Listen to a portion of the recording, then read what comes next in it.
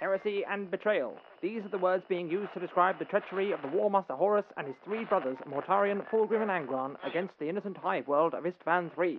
Once a flourishing planet, now a wasteland, desolate and lifeless, after the Emperor's favored son unleashed the Imperium's greatest weapon, the deadly Life-Eater virus. However, all is not lost. Some valiant legionaries survived the onslaught thanks to some quick thinking and a timely warning. Hidden deep within a bunker under the Coral City, these legionnaires broadcast the truth across the galaxy. Forever hunted, they have vowed to broadcast as long as possible and remain free. Radio Free Istvan. What's going on, Radio Free Istvan listeners? Man, no Ryan jumping in this time. Back to the old ways, huh? Back to normal. What's going on, guys? Welcome to Radio Free Istvan, a 30K Horus Heresy podcast. This is episode 34 of Radio Free Istvan.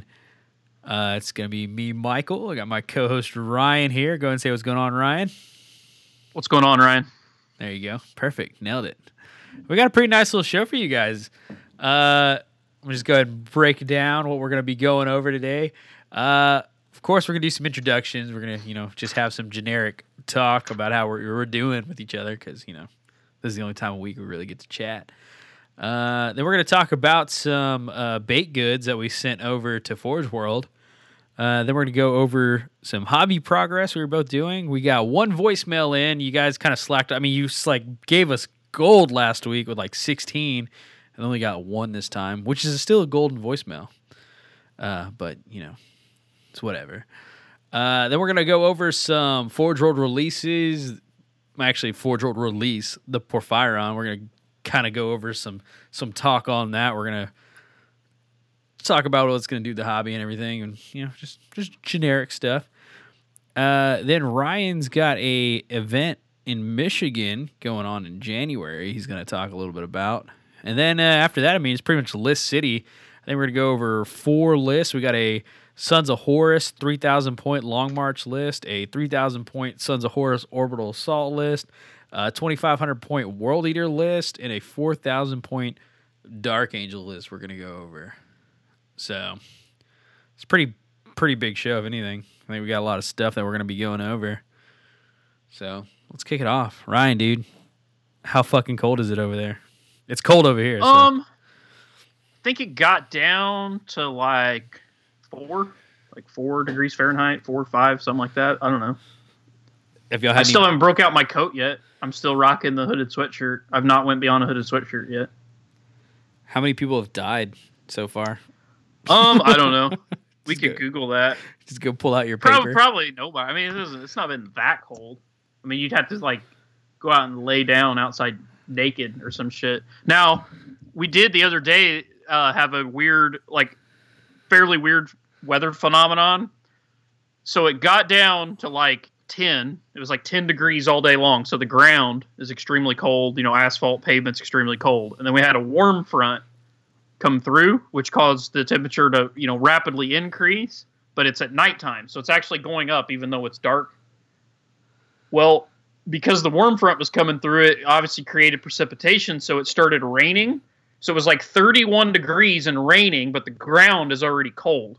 So as soon as the water is hitting the ground, it's freezing. So it turned literally all the roads into a skating rink.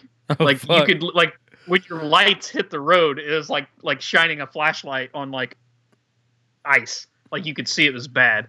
So you literally could not drive more than 15 miles an hour. And even at 15 miles an hour, you were still kind of, fishtailing and shit. So it normally takes me about 27 minutes to get home from work. It took me over an hour and a half. I think it was an hour and 35 minutes to get home. And I know when you visited here, remember that road where you drive in the bottoms? You're driving through a golf course. And then once you get through the golf course, you go into some woods. Yeah. And then you go up this really steep hill. And the hill, you turn to the right at the bottom of the hill. And you go up this hill, and then about halfway up the hill, it starts curving to the left, and then gets even steeper as you curve to the left, and then tops out up there. Right. So when I got to the bottom of the hill and made that right-hand turn and looked up the hill, there was literally a 5-car pileup in the middle of the hill. It was the road was totally blocked off, and as I'm sitting there at the bottom of the hill looking up, there are cars that keep coming around the corner, and they're already on the hill because it's you're on the hill when you break over, and it's a subtle curve. So they're already on the hill when they're making that curve, and then they see this pile up, so they hit the brake, but you're on a hill that's covered in ice, so there's no stopping at that point. So they just slowly slide down the hill, like, into each other. So there was, like, just, like, more and more cars getting added to this pile up on this hill. So I didn't, like, stick around to see the result, but there was, like, 5 or 6 cars last time I counted looking up at the hill. And, I got home and turned on the news, and they said there had been like between 200 and 250 accidents in the last hour and a half in the city of Indianapolis or something like that. I know. I think Colt sent me a message and like tagged me on Facebook or whatever, and he's like, this is the shit we got to deal with, and like it showed Indianapolis, and like it was like every fucking road was like red, like don't like this is ice. What Colt Johnson lives in Texas. I don't know who it was in here. I'll see who it was. But yeah, it was a mess, dude. And then last night was supposed to be my normal game night, but because they like fearmonger on the news, like anytime we get snow or ice, like for like 3 days leading up to it, they're like, stay inside. It's going to be snow and ice. Like it's terrible. And then there's always like.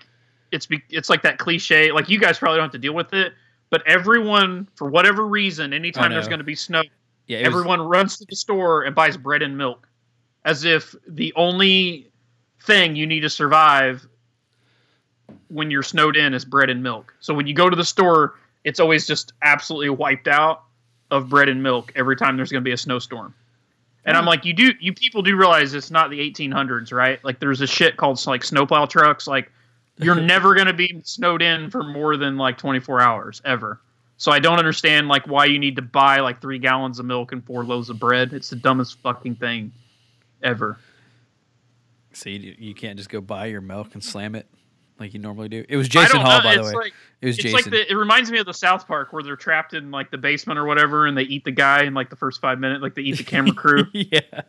They're like, oh my god, we're trapped. We're gonna have to eat somebody. And they're like, it's been 6 hours. And they eat them.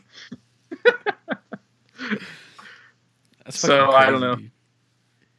So yeah, it kind of messed up my game night. We didn't have the big turnout like we normally do because of weather. Even though it wasn't too bad, I ended up having to drive 2 guys home just because I went and picked one guy up, and then another guy came with somebody else, and then his ride had to leave. So I drove all over the city last night, and it wasn't bad. It was supposed to be bad, but I didn't think it was bad. On Friday, it was legit bad. It took me, like I said, forever to get home from work, and there was people sliding off everywhere. I think I sent you some videos and some pictures of like some silly shit going on. Somebody in a Volkswagen Beetle was going fast enough to slide across an entire lane of a highway through a grass median that goes down and then back up the other side, and then across 2 more lanes of oncoming traffic, across an emergency lane and into a guardrail on the other side. I'm like, can you not see, like, all these other cars slid off the road and that the fucking road is like a skating rink, like, with your headlights hit it? Like, how much of an idiot are you? Like, you'd have to be going, like, 80 miles an hour to slide that far. Was it a Volkswagen Bug or Volkswagen Beetle? Was it like the newer style Beetle? It was the newer style. Like, it was not the newest. It was like the one from the like my high school days. Right. Like the 2000s. That one is like a silver one. I'm trying to think of a movie that like has it. Herbie the Love Bug. Legally the new Blonde. one with Legally Blonde. Yeah, she had a pink one. Yeah. The Herbie, the new one with the redheaded chick. The one that is the one that like went all crazy. Lindsay Lohan. It's a Lindsay Lohan Herbie movie. What do kids like these days? Oh yeah, the Lindsay Lohan. Yeah. That's a hell of a drug. So yeah, the weather's been a little crazy. You know, we've gotten some snow and shit. My dogs like it. Our new dog, we got her about this time last year. She's a year old, but she was like a puppy last year in the snow. So this is like the first time she's really been out into it as like kind of a semi-adult dog. So she loves playing in it. So I've been playing with her outside in it a lot. Do you have like a super long leash for her? Or I know you don't let her run around because you'll never get her back, no. I feel like. Yeah, she's crazy. No, it's like 8 feet long. you can't have a super long one because she gets running as hard as she can, and will literally about jerk your arm out of socket, like when a car goes by, because she wants to chase traffic. That's why I can't. She'd probably be okay, but as soon as the car goes by, she wants to chase it. She likes to chase cars. I know you always mentioned that your dog had some wires crossed, and like I never thought like it was like, oh no, he's not serious. His dog's fine. Nope, that dog's like always at 11. Like, well, yeah, like we looked it up. Like we did research. Like I guess there's a legit like you can give your dog like Ritalin. Like there are dogs that have like mental problems that you have to keep medicated. Like I've not really looked that deep into it. Like we don't do that, but I don't know. I might ask the vet. I'm not gonna lie. Like you take this dog to like professionals that like deal with hundreds of dogs on a daily basis, like trainers or whatever, and you're like, my dog's kind of crazy, and they're like, oh no, we get all kinds, and then you drop her off, and you come back a couple hours later, they hand you the leash, and they go, your dog's nuts. Like I've never seen a dog like this. I'm like, I know. I can't figure it out. We just need like all of our listeners to write Cesar Millan for you. And then you can get Cesar Millan there and see what he can do. I am Cesar Millan. The dog he comes over there and tries to like knife hand her and do this thing. He'll lose his hand for one. Yeah. Like Cartman. Yeah. Two South I Park don't know, man. references. She just has like, she just never stops. She like just is constantly, she never sits still. We've only seen her lay down like 3 times and she's a year old. I don't even know that she slept in a year. Like when you open, like we have her cage in another room that she sleeps in, and we just close the door and turn the lights out when she takes a nap. And when you go in there to like, you open the door and she's already standing up awake, like waiting for you to come in there when you let her out. And then when she's out, she never lays down. She's just constantly running around, whatever, play with her, never stops, never quits running. Then you put her up, close the door. So I've never seen her asleep. Like ever. I've owned her a year and never seen her sleep. Maybe she doesn't sleep. Maybe that's the issue. Maybe she can't sleep. I don't know. She's nuts, man. It's a Jack Russell and a cattle dog. So it's like cattle dogs have like a biting thing. Like if like especially younger cattle dogs because they're herding dogs, so they like to nip to try to like control like the like cattle or whatever. And then it's also got like the insanity of a Jack Russell. It's like the worst thing. It's like owning a Velociraptor. I don't know. I can't figure it out. She's nuts though. But she's got a heart of gold. She's cute. Probably the cutest pet I've ever owned. I don't know that she has. She's just crazy. So anyway, but yeah. So there's that. That's about all I've been doing, like outside of normal hobby shit. We got cold weather. It hit us last night. How cold did it get? It was like 70 degrees in the day. Yep. And then I went to go see Rogue One at 9:30. And then when I got out of Rogue One at midnight, it was like 30 degrees outside. It got fucking cold. 40-degree drop in like 3 hours. Well, 30 degrees there is like super cold. I mean, that's nothing. Like that's like the daily high here this time of year. Like that's the high temperature of the day. I went driving around to go I went driving around this morning to get food and stuff. And of course, like nobody was driving just because, it was cold. Everybody's sleeping in. But there was fucking dead birds like everywhere. It was just dead bird city. Like they had no idea what was coming. Nobody warned them. So they just fucking died. So I don't know. And then we had that. And then it's 9 degrees over there. What's that in Kelvin? But in Kelvin, no. It doesn't have Kelvin. It just has Fahrenheit and Celsius. So Celsius, it's minus 13 in Celsius. Minus 13 degrees. So here we go. So here's next week's temperatures. So hang on, let me go back to Fahrenheit. Oh, hang on.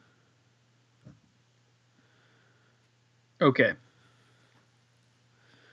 So Monday, the high of 18. Tuesday's a high of 31. Wednesday's a high of 36. Thursday's a high of 33. Friday's a high of 40. So there you go. So that's the daily highs.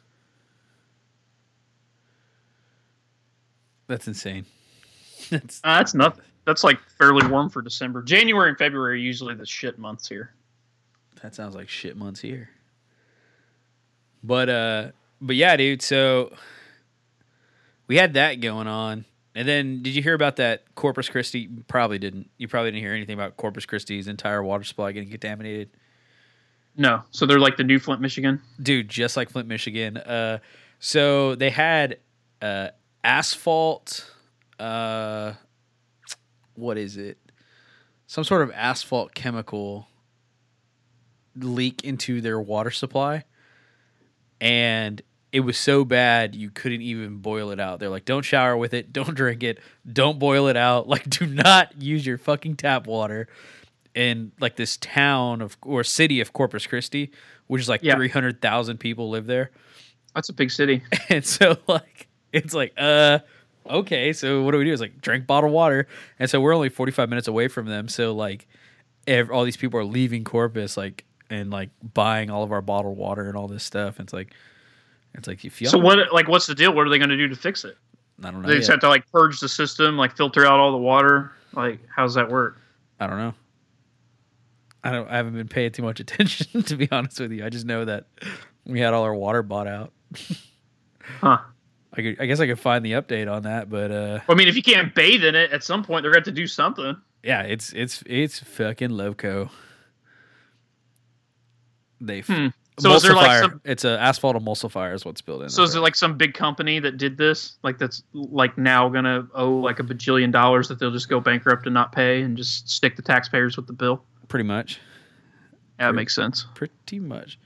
4-day Corpus Christi water ban lifted after test 2 hours ago. So they just lifted the ban.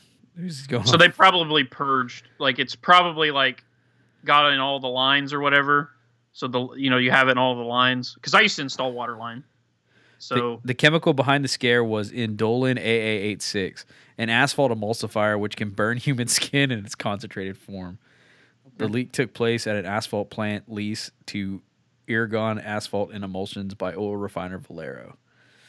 Ooh. Wow, it was only 24 gallons spilled. Yeah. That is like 24 gallons? Yeah. It's probably one of those things that was more like a big safety thing than really is dangerous. Fuck. I mean, not that I'm not glad of it. I mean, I wouldn't want to drink the shit, 24 gallons, you know what I mean? Like, it's better safe than sorry. Yeah, apparently there was 7 confirmed cases of symptoms reported from it, from people bathing in it. Huh. Wow. Fucking crazy. If it's 24 gallons of concentrate, it's probably a lot. But, I mean, you got to think, like, all the gallons of water that are in a charged water line it's a lot of water. Solution to pollution is dilution. But so anyway, so yeah, we had to deal with that. That was pretty funny. Chris works at AGB, so we kept asking him like, "Did they come and get all your water yet, Chris?" And no, they didn't make it all the way that far. But yeah, that's what we had going on. Rogue One, man, super good. Glad I saw it. I just got back. We went and seen it a couple hours ago. What was I gonna say? Hey, and this isn't gonna ruin the movie for everybody, but it's something I've been asking everybody. James Earl Jones as Darth Vader, right? Yeah. Did he have a little bit too much African in his voice? I feel like he did. Like I feel like he didn't sound like Darth Vader. He sounded like Mufasa. I didn't notice. Or the dad from Coming to America. Like I didn't notice. Yeah. I feel like you're going to watch it now and you're going to notice, but like I noticed a tidbit of it, the way he talked, and then like that's all I could hear the entire time was like it sounded like a South African dude like talking. Was he actually in the suit? No, definitely wasn't in the suit, but okay. He was just doing the voiceover. Yeah. Would that make a difference? Would that No, I was just curious. Like, because like before, in the original he wasn't in the suit either. He just did the voice. It was some other like big bodybuilder guy. So I just didn't know because in this movie, he like the only part that he talks, it's just like a headshot. So that's why I was saying like, I mean, he could have actually been in the suit and done the headshot. What's the matter? You're in a fucking mask. It doesn't matter who they put in it. What a cool question though. It's like James Earl Jones, we just need you for another voiceover. Good. Can I wear the suit this time? Yeah. Well, I mean, I guess you can, but we don't need you to. I would like to be inside the suit. Well, you're James Earl Jones, so I guess you can do whatever the fuck you want. I heard that dude's a dick anyway. Like, James Earl Jones? Yes, big time. Huge Huh. dick. I've never heard. Yeah. Yeah. I don't know anyone that's ever met any celebrities. I don't think nobody. I don't think they get anywhere near Indiana. Yeah. I've heard bad things about him. The people that did Parks and Recreation, they came here to film on location a few times because that show was supposed to take place in Indiana. Oh, nice. So they filmed around here. They mentioned my town in Parks and Rec. They say Martinsville. The guy on the show, Jerry, that they're always fucking with. Right. They accidentally leave him at a gas station in Martinsville in the show. Like, They get back to Pawnee, and they're like, "Where's Jerry at?" And they're like, "Oh shit, we left him at that gas station in Martinsville. That's where I live, Martinsville." and you're like, which one? I'll pick Which him up. He probably went to get a what the fuck is that thing called? A Polar Pop at the Circle K up the road. Do you know what a Polar Pop is? No, but like, So, that was probably the Polar- most Indianan thing you ever said. Like, I probably went to get a Polar Pop at the Circle K. So we got these. Listen, we got these things. They call them a Polar Pop. They're like a fuck. It's huge. They're like a 44-ounce drink, and they come in a white cup, and they got blue on them, and it says Polar Pop. And you can buy these mugs, and then for life, as long as you keep this fucking mug, it's like a 87-cent free refill. Okay. And people buy them in town, and like we have like this one that's in town. I could drive you down there. Behind it, there's 4 mini barns behind this gas station, and each of those mini barns is just full from floor to ceiling with cups of Polar Pop cups. Wow. And the last I heard was this gas station up the road does more Polar Pops than anywhere in the United States. Not that I'm proud of that. Like, it's just 44 ounces of just pure sugar shit that, makes you 3,000 pounds, but it is what it is. So it's pretty funny. The You pop go down is there in like the summer for and you got a soda. bunch of hillbillies that are barefoot, like dirty barefoot, walking out of there with like 4 Polar Pops. Really? Like, why don't they just buy like a 12-pack or something? I don't know, man. It's a thing. Good for them, man. So yeah, the pop Next time is you're soda. here, I'll drive you over there. You get a Polar Pop. Do you call it pop? Is that a No, that's actually the name of it. Yeah, but like, do you call soda pop? No, I call it give me a soda or give me a Coke. I usually say Coke because I Okay. drink Coke. Okay. I say Coke regardless, even for Dr. Pepper. It's like, let me get a Coke. And I always grab Dr. Pepper. like you go to a restaurant and you're like, hey, I'll have a Coke. We don't have Coke. I like physically, like they can physically see me go because I have, and they're like, yeah, I know. Like everybody gets it. Like nobody likes Pepsi. I don't really know why Pepsi's still around, to be honest. Dude, fucking, I like that one stand-up comedian. He goes, can I get a Coke? I said, is Pepsi okay? He goes, no, is fucking Canadian money okay? No. He's like, give me something else. Like, Jesus. He's like, can we have Coke and Pepsi in the same fucking place, please? Yeah. Well, that's why they have Dr. Pepper, because everybody that serves Pepsi has to have Dr. Pepper because that's the go-to. It's like, oh, fuck, you serve Pepsi? I will hit up the doctor. Just give me the Dr. Pepper. The only reason Pepsi's even around is because Mountain Dew. You think? Because they own Mountain Dew. Yeah, they own Mountain Dew and they own Gatorade. MLG? Yeah. I actually prefer Powerade to Gatorade. Wow. Shots fired. Well, Shots because fired. I'm on this low carb diet, this low carb Gatorade is like 0 carbs. The low carb Powerade is like literally 0 carbs, so I can like drink it. Where the low carb Gatorade, the Gatorade, whatever the fuck it is, it's still full of sugar and shit. It's still not good for you.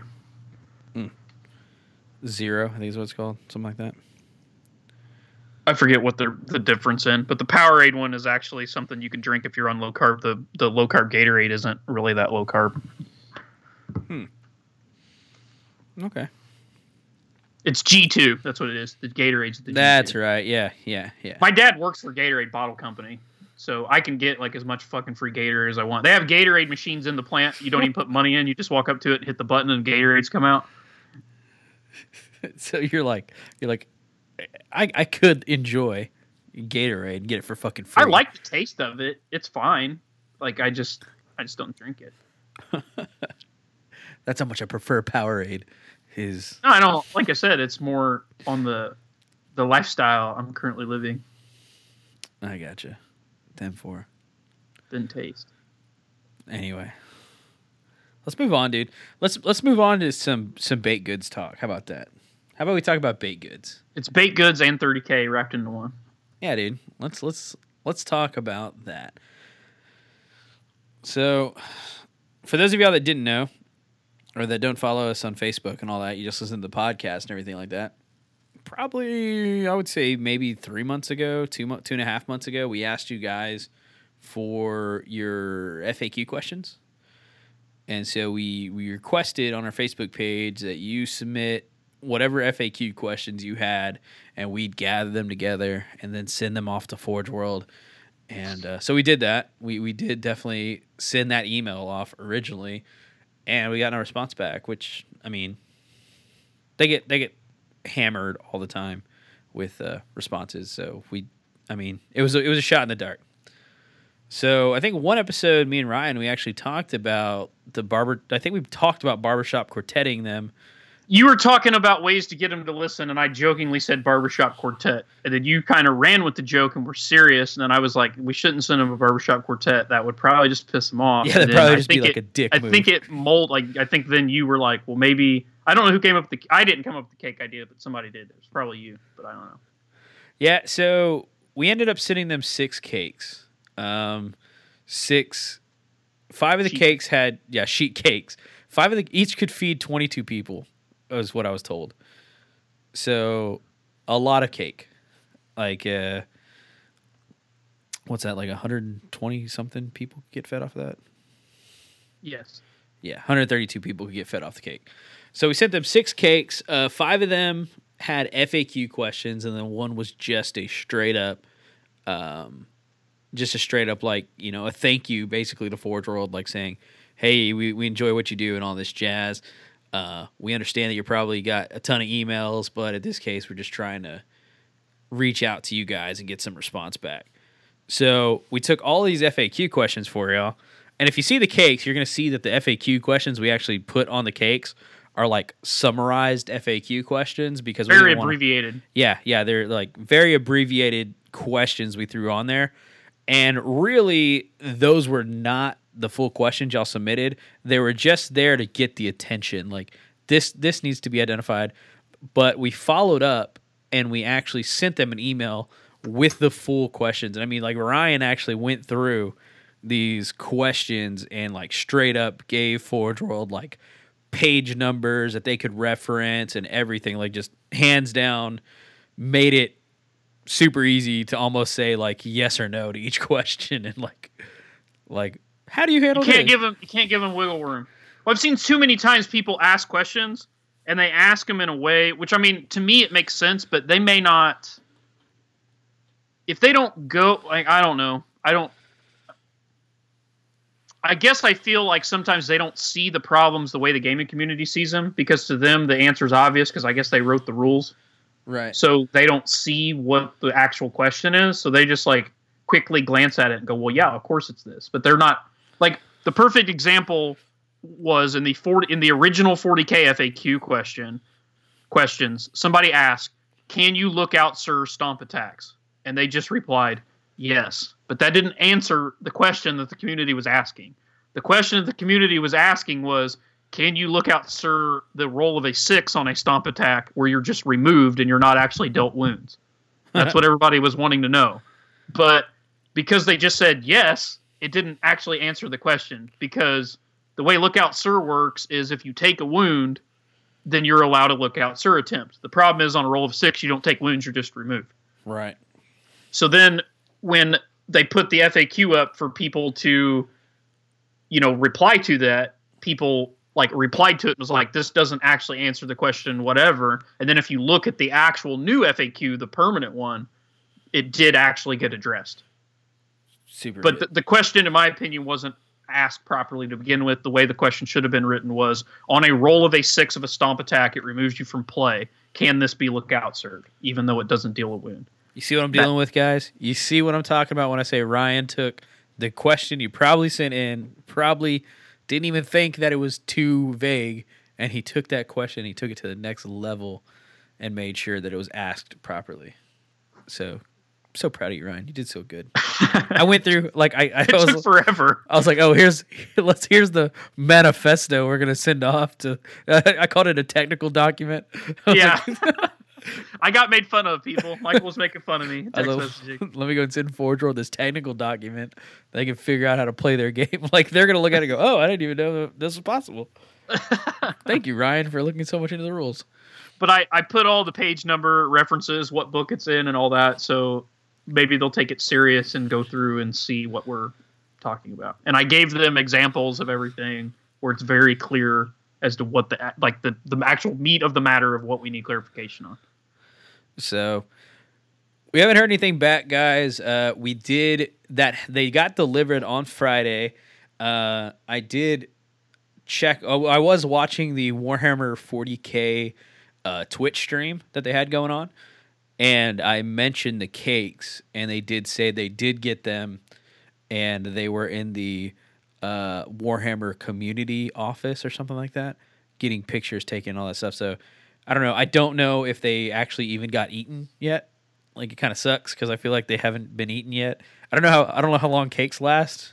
It's probably like a depending on when they were baked. I mean, they'll last a while. Like, my wife will bake a cake on like a Thursday and then decorate it on Friday, and then it gets picked up Saturday and then usually eaten. So I mean, if those cakes were made, because the way I understand it, they made them the day before they delivered them, so they'll be good for a couple days. Okay. Yeah, so hopefully they get to actually eat them. And then if you refrigerate it, it lasts a little longer. Yeah, I'm pretty sure they're going to refrigerate them. I don't know. Maybe when they don't last is when you break the icing, like when you cut into the icing. Uh-huh. And then air gets to the actual cake inside, it dries out really fast. But as long as it's like sealed with the icing or whatever, it actually keeps the cake inside pretty moist. Yeah. So I'm hoping, man, I'm hoping it's good and delicious whenever they're like actually eating it. You put the actual questions, the ones that we sent off on our Facebook, right? If people want to see them. Yeah. So if you're concerned about what questions we actually did put on there, you can go to our Facebook page and we'll have 100%. Like, you'll be able to see every question we sent off and the wording that was used for it and all that jazz. I know there was some concerns. So there was a few individuals who had mentioned that they didn't think that we got to the meat and potatoes of what needed to be asked, but I think they only saw like the example from that one cake. So yeah. So yeah, guys. The cakes were really just to get their attention and try to get a response, and then we actually sent them a corresponding email that we want them to look at and respond. So as soon as we get something back from that, guys, we will definitely let you guys know. You'll be the first to know. If you don't want to wait for the podcast, you can go to our Facebook page and check us out there, and you can definitely find out on that. However, kind of, I don't know, man. Yeah, it's gonna be quick just to go to Facebook. I don't remember where I was going with the however. Okay. I flaked out. Are you having a stroke, Michael? So yeah, man. Got those cakes sent out for you guys. We're gonna have to one up it next time. Like, we're gonna have to up the ante. I don't know what we're gonna do this next time around, but we'll figure something out. I think next step is pajamagrams. I think that's what we decided. Send Alan Bly a pajamagram and like a bubble pipe and some fine chocolates. Yeah, if we could send we'll keep it going, man. And then it's the barbershop quartet, and then it's straight strippers. Like, the last one is strippers with henna tattoos of the questions on their naked bodies. And you could eat sushi off of them. Yeah. We'll have to figure out like what the ratio of preference to male and female strippers is and send them both, because we don't want to discriminate. Yeah, for sure. So if we can get so I think the golden thing there was getting the receptionist to agree to accept the cakes, because she was Right. like, you can send me as much cakes as you want, and I was like, done, perfect. I'll get the cakes sent out and all that stuff. So if we're like, I'm gonna send you like a male stripper, can we get other? Yeah. Sure. Or female. What if maybe we- into chicks, or Okay. maybe a guy receptionist. well, it was definitely a girl because I talked to her on the phone. But okay, so strippers is obviously gonna be like out of the question. Like that's not gonna happen. What? But I was just What? thinking, like, what about like if we hired a masseuse to go over there and like massage? That's dirtier than that's like touching. Like I think that's worse than a stripper. So it's like, hey, we got you massages. Like these people are gonna come in. These are professional massage therapists. They're gonna come in. They're gonna massage you and like whisper. I'm gonna like creepily rub oil on Alan Blythe's back while whispering FAQ questions There's to gonna be him. like they're gonna be like rubbing his back. Like, is this right here? Is this a good spot? Okay, yeah, good, Nah, good. Does the That- that is- Porphyron get to that choose? is far creepier than just having bare tits in your face. just rubbing his shoulder, just whispering in his ear. Hey, real quick. So the Porphyron, does he get household ranks or is he a Lord of War choice? I mean, you don't have to answer right now. just say it into this recorder. If they were in a country where prostitution is legal, we could just send prostitutes. They're in the UK, so I don't know. think it's legal. Sorry, Forge World. We'll try again next time. So yeah, guys, if you hear us talking about cakes, that's what we're talking about. I think on our last podcast we mentioned I was having trouble getting baked goods sent. That's what we were talking about. Sending baked goods internationally. Well, I'm glad it got done. I'm glad that they responded, at least on their little channel, in a positive manner to it. Thought it was cool. So hopefully it worked. Yeah, hopefully they do. Like, you know, I'm not even in it for like the recognition. I just want them questions answered, especially the Melted Bomb ones. Yes, guys, the Melted Bomb question is in. Well, I don't even. Here's the thing: the one that's vexed me the longest, that's drove me more crazy than any of them, is the damn name Dreadnought going in Dreadnought Drop Pod. Oh, mijo, because you love Cassian Dracos. It's not. It's just.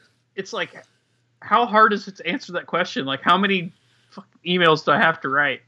It's been since that damn Badab book came out. That's how long it's been. I send him like an email a year. It's like a yearly thing. It's like, it's February 12th again. Better write that damn email. Better print up my email so I can. Super good. So yeah, hopefully we get some answers. Hopefully something comes out of it. Anyway, moving on from cakes, man. Going straight into hobby progress. I know what you've been working on. Why don't you tell everybody what you've been working on? Black Shields. Sexy ass Been black working- shields, dude. Probably the coolest black shields I've ever seen with the most amount of conversion work, like Forge World wise. You put so much work into them, man, and I just want to let you know I'm super proud of you because they look super fucking good. Thank you. If I was your dad, I'd pat you on the back and say, "Son, good job." That's and I'd walk away, and you'd be like, "Thanks, Dad." That's what. that's where we'd be right now. Because like, what your parts list is like, Sons of Horus bodies, right? Yeah. It's Bodies not and legs. it's not an easy like parts list at all because you got Sons of Horus bodies and legs, you have Berserker heads that you that have have to been trim trimmed down, and Yep. then you have and Night Lord heads. And Night Lord heads. and Night It's a Lord mix. heads. Then you have Pop Goes the Monkey shoulder pads. Yep. On both sides, not you got like two separate sets of shoulder pads to go on each side. Yep. And then Then I have a bunch of different arms, like arms from most of them are Calth plastic arms. right. Some of them just various Mark IV arms, and then I have pistol holsters because every guy is armed exactly like every dude is armed like Wussy Wig, like 100%. So every dude has like this guy here. You can see he's got a holster, so it's one of the Calth plastic holsters on there. Yeah. It won't focus. And then on the ones that have shotguns actually have the sturdy shotgun on their back. No there. shit. Oh yeah, because Black Shields can take And shotguns. there's the pistol holster, and then everybody's got grenades. See, I don't know if you can see the grenades. There's grenades right there underneath his armpit there. But see, this guy's got his pistol, his shotgun, and his chain axe. And then I mixed it up, so some of them actually have the shotgun holding it, and then have the pistol holstered, and then have the chain axe where the shotgun is normally. Where'd you get the Astartes shotgun? Where'd that come from? It's just it's a kit. It's for the recon Marines because they can take shotguns. So It's just like you can buy them just like you can like flamers or whatever. Yep. And then like my Reaver Lord is like Loken's legs and cloak, and then like an assault marine torso, and then some 40k power fists I cut apart and converted with some Caliph lightning claw bits, and then like a Reaver backpack and a Karn head, and then pop goes the monkey shoulder pads, stuff like that. It's fucking nuts. We'll go ahead and post a picture dump of Ryan's stuff so far. So I finished my chaplain. I have a chaplain with a boarding shield and his Crozius as an axe. And then I have my Reaver Lord is done, and he's supposed to just have Power Fist Lightning Claw. But I didn't want like a Power Fist and a Lightning Claw, so what I did is I just built both hands to look like a mix of a Lightning Claw and a Power Fist. So so it's symmetrical, but it's supposed to represent a Power Fist Lightning Claw. And then I have an Apothecary. This is just a standard Apothecary. And then I just did a generic guy as a test model. He's just a generic Marauder. And then I did a Marauder with a banner. He's just going to be a generic squad member guy, but I just wanted a cool looking Marauder to be in my Reaver Lord squad, like to like signify, this is the command squad. Like this is where the Reaver Lord hangs out. Here's my banner. I had to buy that, so I bought that Sons of Horus kit where it comes with the banner guy. And then the guy like holding the helmet in the crook of his arm with the axe.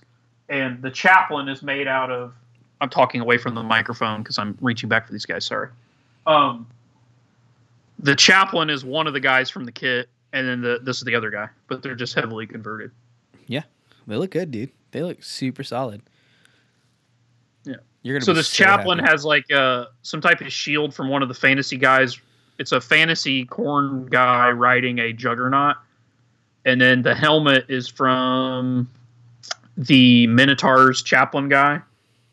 And then it's the Sons of Horus, like officer dude from that command kit with a Reaver backpack and some type of Sons of Horus axe. And then pop goes the monkey shoulder pads. Doing it right, dude. Your Legion is looking great. Your Black Shields are looking great. They have awesome fluff. You have awesome models. You can't really go wrong with what you're doing right now. You're doing good, champ. You're doing good. Except I have to stop working on them, which we'll get to in a minute. Yeah, we will get to in a minute. So how about you? What do you have hobby prior? Oh, I've been working on my Blood Angels too. I shouldn't neglect to say that. Pretty boring. I've just been doing some counter shading, but I'm doing like 20 models assembly line style.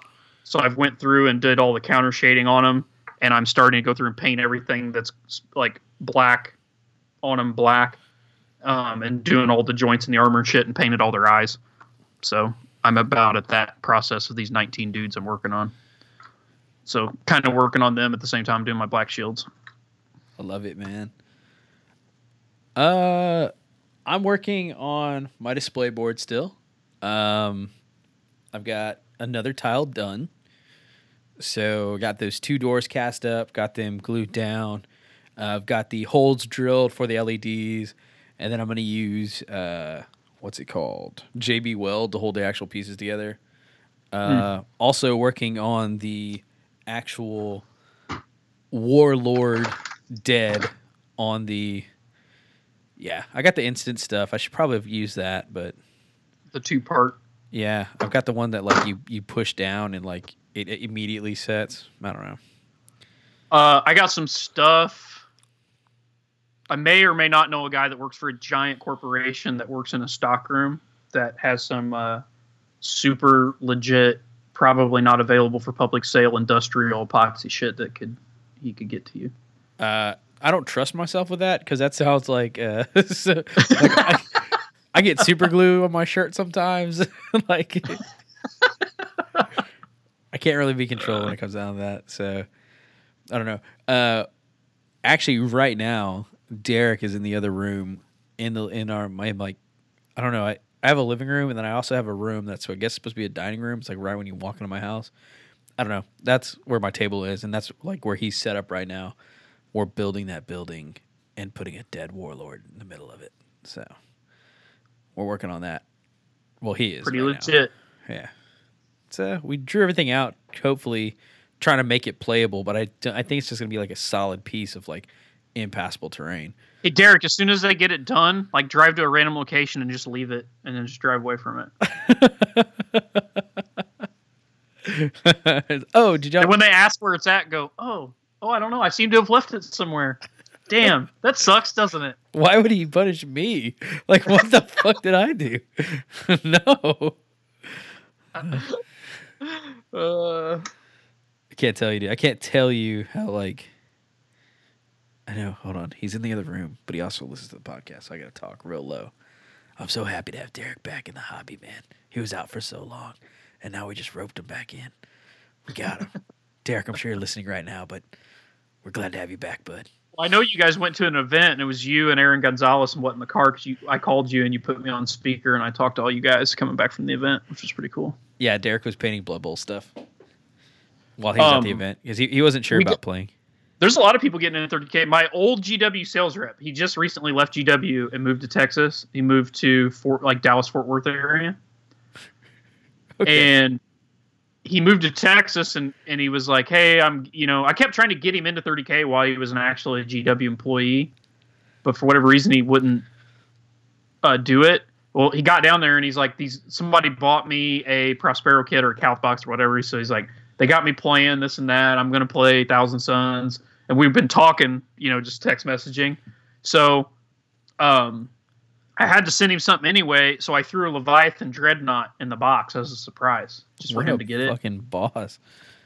And he's in Texas? I'm like, yeah, because he's in Texas. So I had the instructions and I got the instructions out and I like marked out because on the instruction of Leviathan, it says optional pieces and has the Foxfest launcher. So I like scribbled out optional and I wrote, this is not optional, big shit, like silly shit like that. And then was writing silly stuff on the instructions, just to make him laugh. And so it's pretty cool. So he got the package and was thrilled with it. And I told him that you cannot be a member of the Texas 30K community and not own a Leviathan Dreadnought. So I sent him that to get him started so that he could do it right and proper in Texas. You'll only be hurting yourself to be in Texas without Leviathan.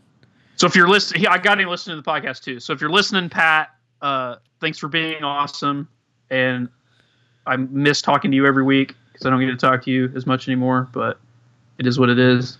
But I hope you enjoy your Leviathan and have a good Christmas. Yeah, happy Christmas. Happy Christmas. Love it, dude. So good. Yeah. Spreading that Christmas cheer with Leviathans and making people more Texan.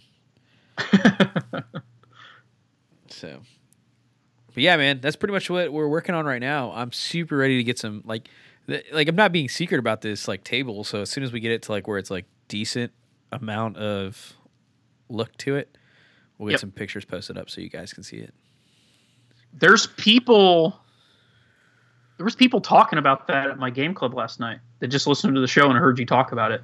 I can't believe you just talking about you cutting up a mastodon, putting it on the table and how insane that was. And this and that. I'm like, oh, he's cutting up way more stuff than that and putting it on that table. I'm like, it's not just the Leviathan. This is the guy I bought the Warhound from Canada. Because I got this Warhound right here that's already fucked up, right? Yeah. And I bought another Warhound from this dude in Canada who's selling one. And he's like, yeah, man. He's like, I'll send it to you. I got to make sure I pack it real well. I was like, don't worry about packing it real well. Don't go through the extra expense. I'm just going to cut it up and use it as a terrain. As terrain. And I could feel his internal frustration. What? Yeah, bro. Don't even worry about it. He's like, well, he goes, I have this 3D printed Warhound. If you would like to maybe consider some money. No, bro. No, I'm good. I want the real thing. Send me that big old chunk of resin, sir. That's so funny. I'm gonna cut that sucker up. So yeah, two dead Warhounds, dead Mastodon, and a dead Warlord that's gonna be sitting throne style on his death. We found another guy that happened to be local that just heard about our club on Facebook recently and hit me up. So he came out for the first time to our game club this Saturday. So that was pretty cool to get another new guy. I love it. I love it, man. Dudes looking for dudes. And it's so funny because he works excavating. He helps run a dump truck company that we used to use their dump trucks. He's like the manager of the gravel pit down there, and we used to use their dump trucks for when I worked excavating. So I'm like, oh, do you know Tony Perry? Like all this. This is pretty funny. You're like, oh like, man, like, do you know him? Do you know this? It's like, yeah, you know how to run a. Yeah, because we were laughing because like all that ice. We were joking because somebody slid off the road and hit a concrete barrier on the ice thing, and they literally went up onto the barrier and ripped the whole bottom of the car off, like the whole oil pan, like it's totaled, like 100% totaled. And he was talking about going out there with the loader, like with their loader for the gravel pit, just pulling it off the concrete thing for the guy. And as soon as they got it off, like all the engine and shit just like fell out of it. Like he just said it was just total trash. So it's pretty funny. And he was talking about BattleTech. Dude, that's what I was thinking. Like I was wondering. Yeah, he said he never got to do it, but his dad and brother did, because he's like I guess younger than his dad and his brother. And I guess they used to go up all the time, father and son, and go up and play the BattleTech thing when it was downtown. And so he had them, when we mentioned it, he went to them and said, hey, they were talking about this. And they were like, he said that their eyes lit up, like total nostalgia. Like, oh, I miss that so much. Pretty funny. And he's probably like way better than them at it now. Cause like, he's like straight up like, well, his dad was the one that started the gravel pit. They're probably all good at it. Fuck. Whole family of killers there. It's like taking on the Gracie family in a jiu-jitsu match, but it's like construction guys in a battle mech match.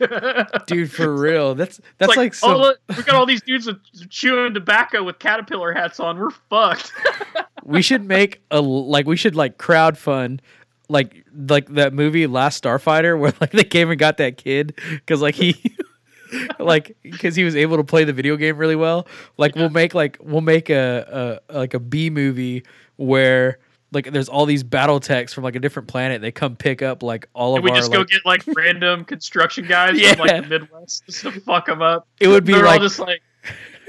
It would be like Last Starfighter meets Armageddon. Like it'd be insane. Or was they're all wearing flannel shirts, Bass Pro hats, chewing tobacco, driving F-150s, just like whipping these aliens' asses. Like, I ain't traded a day in my life, son. All right, guys. So you can find our Kickstarter. Like, fuck, I'd watch that shit. It'd be so fucking dope. Big old piece of dip in. Yeah. Opens up his little his face shield. Spits it out. Yeah. Where's my spit cup? Never mind. Just spit out the window. There's no fucking oxygen. So good. Yeah. Man, I'm totally excited about that movie. I don't even know what we're going to call it yet, but like. Yeah. So anyway. You don't want to mess with construction guys in the Midwest, man. If you want to get like fucked up in a bar fight, that's who you pick on because they're fucking tough as shit. They're out in the cold weather every day. Just like lifting heavy shit, just doing shitty jobs. Like, dude, I'm legit. I'm like trying to figure out. Like, I'm legit thinking of how to make this work, right? And what I'm thinking is, like, maybe there was like some underground like blacklist project, like way back in the day, where like they did build all these like battle mechs and stuff, and then the project got scrapped, and it was so underground and dark that there was like no. Like, people completely forgot that we had this, like, battle mech program where they were building real-life battle mechs. And then, like, one day, like, the Earth gets invaded, and they're like, what do we have to stop these? We got nothing. You know, we've already used our secret, like, stealth bombers and shit. It's like, what's this battle mech program? And they get in there, and they're like, I don't understand any of these controls. We're all digital now. What are you talking about? But we have 500 mechs that we have to use. Well, what do the controls look like? Oh, they look like, what is it, T93? It's like 963 cat track loader. It's the same controls as a 963 cat track loader. It'd be so fucking badass. And you have like all these like real life battle mechs. And, the best would be if the key to start them. Well, never mind. That's getting too deep. All Caterpillar vehicles have a battery shutoff switch. Yeah. And they have this weird looking fucking key that's like, it doesn't look like a key. It's like got these two prongs that go in. We use them. Yeah. Okay. And most construction guys have one on a key ring with there's these two little tits on the end that go out that like when you turn it into the on position, it won't come out. Right. Everybody I know that's a legit operator grinds that shit off so you can turn it on and pull the key out. So if you see some weird looking key on somebody's key ring and it's got those, like, it looks like it's been hit with an angle grinder on each side, that means they're probably a legit heavy equipment operator. I'm gonna get one of those keys. I'm gonna have Josh fucking powder coat it for you. I'm gonna have him powder coat The it. Caterpillar key. Yeah, I'm gonna grind off the tips, and I'm gonna have him laser engrave Psycho on there, and so you can wear it on as like a necklace. Wear it on a necklace. So it could be like this secret like movie that never happened. Be so good. That's fucking happening. So that's happening. you know I fucking follow through with shit, so you better get ready. Yep, there's cakes to prove it. It's pretty funny, man. All right. So we got a voicemail, dude. We got a voicemail that is pretty badass, actually. Okay. All right. You ready to listen to it? Are y'all out there ready to listen to it? Because it's coming. I've not heard it, so I want to hear it. All right. Here it is. In just a second. Here it is. Right now. Good evening, brothers. This is Line Sergeant Kellius, 36th Company, 13th Legion. I felt the need to speak to you about a problem that I've had for many months now. I have sought counsel with many groups and participants in our great community of the Horus Heresy. My question for you that I need guidance for is simply this. Have you ever been left alone for too long and felt the incredible urge to polish your bolter? Not just to make it a nice chromatic sheen upon the barrel, but to vigorously scrub every square inch until it feels as if you will release a load of 7.5mm shells into the roof canopy of your barracks compartment. I must know this. I must know that I'm not alone. I feel that the world around me is filled with nothing but betrayal and tragedy. And I feel as if I would cave to my temptations, that I would be a participant in such an utter debasing form of tragedy. Please let me know how you feel. Do you, in fact, polish your bolters as vigorously as I? I cannot tell if it is utmost maintenance or if it is an indulgence of the most severe kind. Thank you for your time. And may your aim forever be true. 1 in the head and 2 in the chest. As always, Sergeant Killian out. So yeah. So Sergeant Tillian wants to know if you ever get the overwhelming urge to polish your bolter even though it's already clean. Like, Yes. Oh, yeah. You can never polish it enough. There are times where I've hurt my hand or whatever, and I thought, man, there's just no way I could polish my bolter, but I found a way to do it anyway. You know what I'm saying? Yeah, you figure out ways. You get crafty with it. Sometimes I feel like it's been polished so much that the bluing's wearing off and it might need reblued. So yeah, that's what we got. So I know who Sergeant Tillian is. That's Rob Porter over at the Wolf Kid podcast, guys. He's fucking hilarious. So good. That voice is so good. So good. Like legit awesome. What Legion do you think Sergeant Tillian is? So he's obviously loyalist. 13th, dude. 13th Legion, straight up. Like you don't even have to ask. Like you think he's an Ultramarine? Yeah, guaranteed. I think he's Imperial Fist. Oh, you think he's Imperial Fist? I think he's Imperial Fist. I don't know, man. I feel like the Ultramarine. Either it could be either one. Both are pretty high. He polishes his bolter while in the pain glove. While in the pain glove. It looks. I'm just as long as you don't polish like. Have you ever tried to polish off. your bolter while you're crying? It's like pick one or the other, son. You're gonna be at that all day. You're gonna be there all day, one or the other. Fucking great. So yeah, go check out Rob Porter over at the Wolfkin podcast, man. He does have some sweet horse. They do talk Horus Heresy as well. I know they're both a 40K and a Horus Heresy podcast, but they do both. He just moved to Alaska, man. He's doing it right. He's doing it real. Moved from Seattle. I want to go. To Alaska. I want to go. I've got a bunch of friends in Alaska, so we could. He has one of my favorite lines in podcasting history when that hipster guy from New York was like, "I want to go to Alaska," and he immediately, without skipping a beat, went, "You would die in 5 minutes." Yeah, I forgot about that. He's like, "Yeah, man, I've always wanted to go to Alaska. You would die in 5 minutes." That dude's like, "Fuck." So good. Poor guy. So yeah, go check out Rob, man. He's fucking great. He's you can actually catch him on some of our past live streams on the Forgotten Legion 30K channel. But it's funny dude. So what do we got next on the list here? What is next on the list? Porphyron talk, man. So yeah, let's talk about this. I'm actually I've gotten a lot of questions like that have been floating around our group. So I'm wondering if you're getting the same questions, Ryan. Have you discussed it during your game night or no? Somebody just asked me what I thought about it. I think it's easily probably the best night now. No, definitely. I mean, it doesn't have close combat capability other than stomps. So, I mean, you can just tie it up in combat. Beat the fuck out of it with a Cortis, yeah.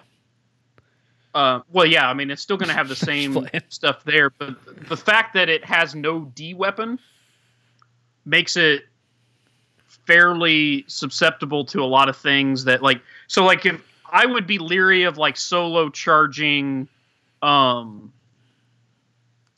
like Petarab or somebody with an unwieldy weapon, like right. into a knight, because you're going to eat all those D attacks to the face. Right. Or even if you had it in a bodyguard unit, like say you had, Petarabo and some siege tyrants, you're going to lose a lot of those siege tyrant, like, at least 2 or 3 of them, which are 50-point models apiece, to those D weapons before you even get to swing with that strength 10 hammer.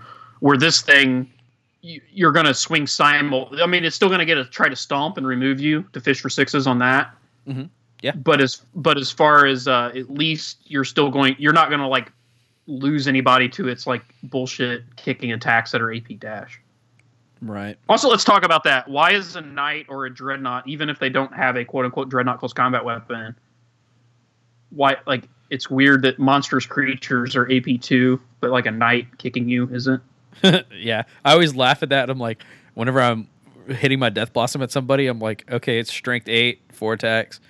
Oh man, and they go and grab their models. Like, no, you get your armor save. It's AP dash. It hurts like a motherfucker, but I'm not. You're all right. I'm not liquefying you inside that armor. Don't worry. So, I mean, but it's just it's going to be very tough to shoot to death at range. It's the toughest knight probably to shoot to death at range. Let me go over the profile real quick. Okay.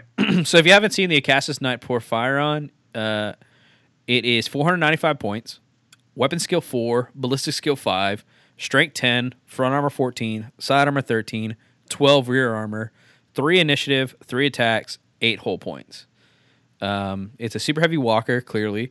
It's got a twin-linked Magna las cannon, two twin-linked Magna las cannons, 2 auto cannons, which can be upgraded to las cannons, or IRAD cleansers, an Iron Storm missile pod, and an Ion Shield. So, straight up, the Ion Shield is the 4+ save that it gets, where you get to choose a side, just like every knight has. Yep. The Magna las cannon is 72-inch range, strength 10, AP 2, ordnance 2, large blast. So not only is it twin-linked, 5-inch blast, you get 2 shots per arm, so you're getting 4 shots at strength 10, AP 2, 5-inch blast. I mean, it's definitely solid whatever you're fucking shooting at. It's like super... Actually, how many points is a Medusa, now that I think about it? A Medusa is like 145 points. So yeah, you're definitely already breaking the bank if you were to buy 4 Medusas.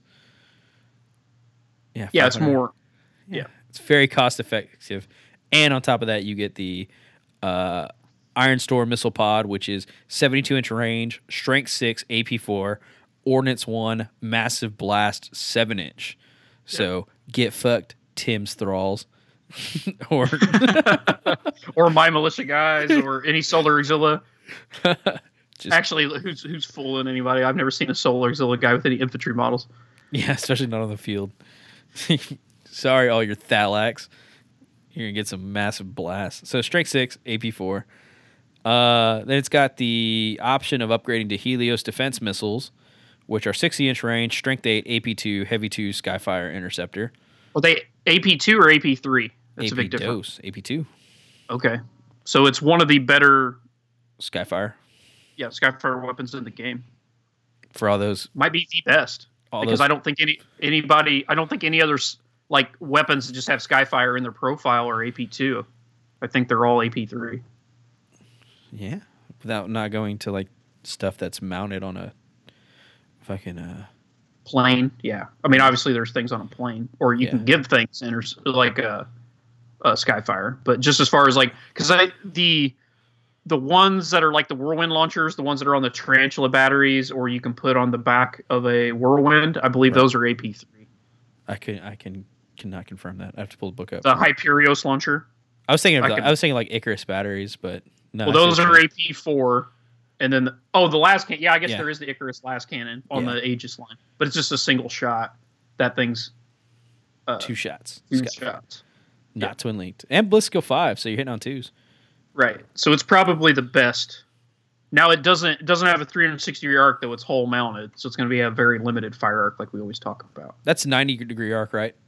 45. 45? Yeah. Even though it's on top of the night? Yeah, it's just 45. So it's pretty narrow. Damn. Okay. I mean, you're going to have that thing way back because its guns shoot so far. So, I mean, the further you get away, the wider it's going to get in when they come in. But it's really on where they stop their model, not where they enter the board from. So, depending on what deployment is, it's going to be fairly easy to stay out of that if the person knows what they're doing. Yeah, so... as far as the interceptor. So that works out. Other than that, man, it can be upgraded with the Ocular Augmetics, which will give it night vision, and it can re-roll results of a 1 on the vehicle damage table and destroyer weapon attacks table, which are inflicted by their shooting attacks at a range of 12 inches or less. Hyperios missile launcher is AP3, so you can't get an result. May re-roll the results of a 1 on a vehicle damage table and destroyer weapon attack table. When are you ever using the destroyer weapon attack table for it? For what? I guess read the rule again. Sorry, I was looking. The at night has the night. Okay, if you buy Ocular Augmetics, you get the night vision special rule, and you get to re-roll results of a 1 on the vehicle damage table and destroyer weapon attack table. So I guess I just copy and pasted the rule. Yeah, I mean, I don't understand your question. Like, both of those are valuable things. Yeah, but you don't have any destroyer weapons on this Porphyron. Oh, yeah, but that's just because the war gear is listed that way. Yeah, that's what I'm thinking. Yeah, okay. Yeah. I was thinking, is there something that war gear is not missing? specific to him. It's just that Okay, so he doesn't have any D on him. Yeah. Okay, that's good. That's only a 10-point upgrade. Does that seem like something anything over 12 inches, you get to re-roll 1s on the damage? Over 12 or under 12? I thought it was under 12.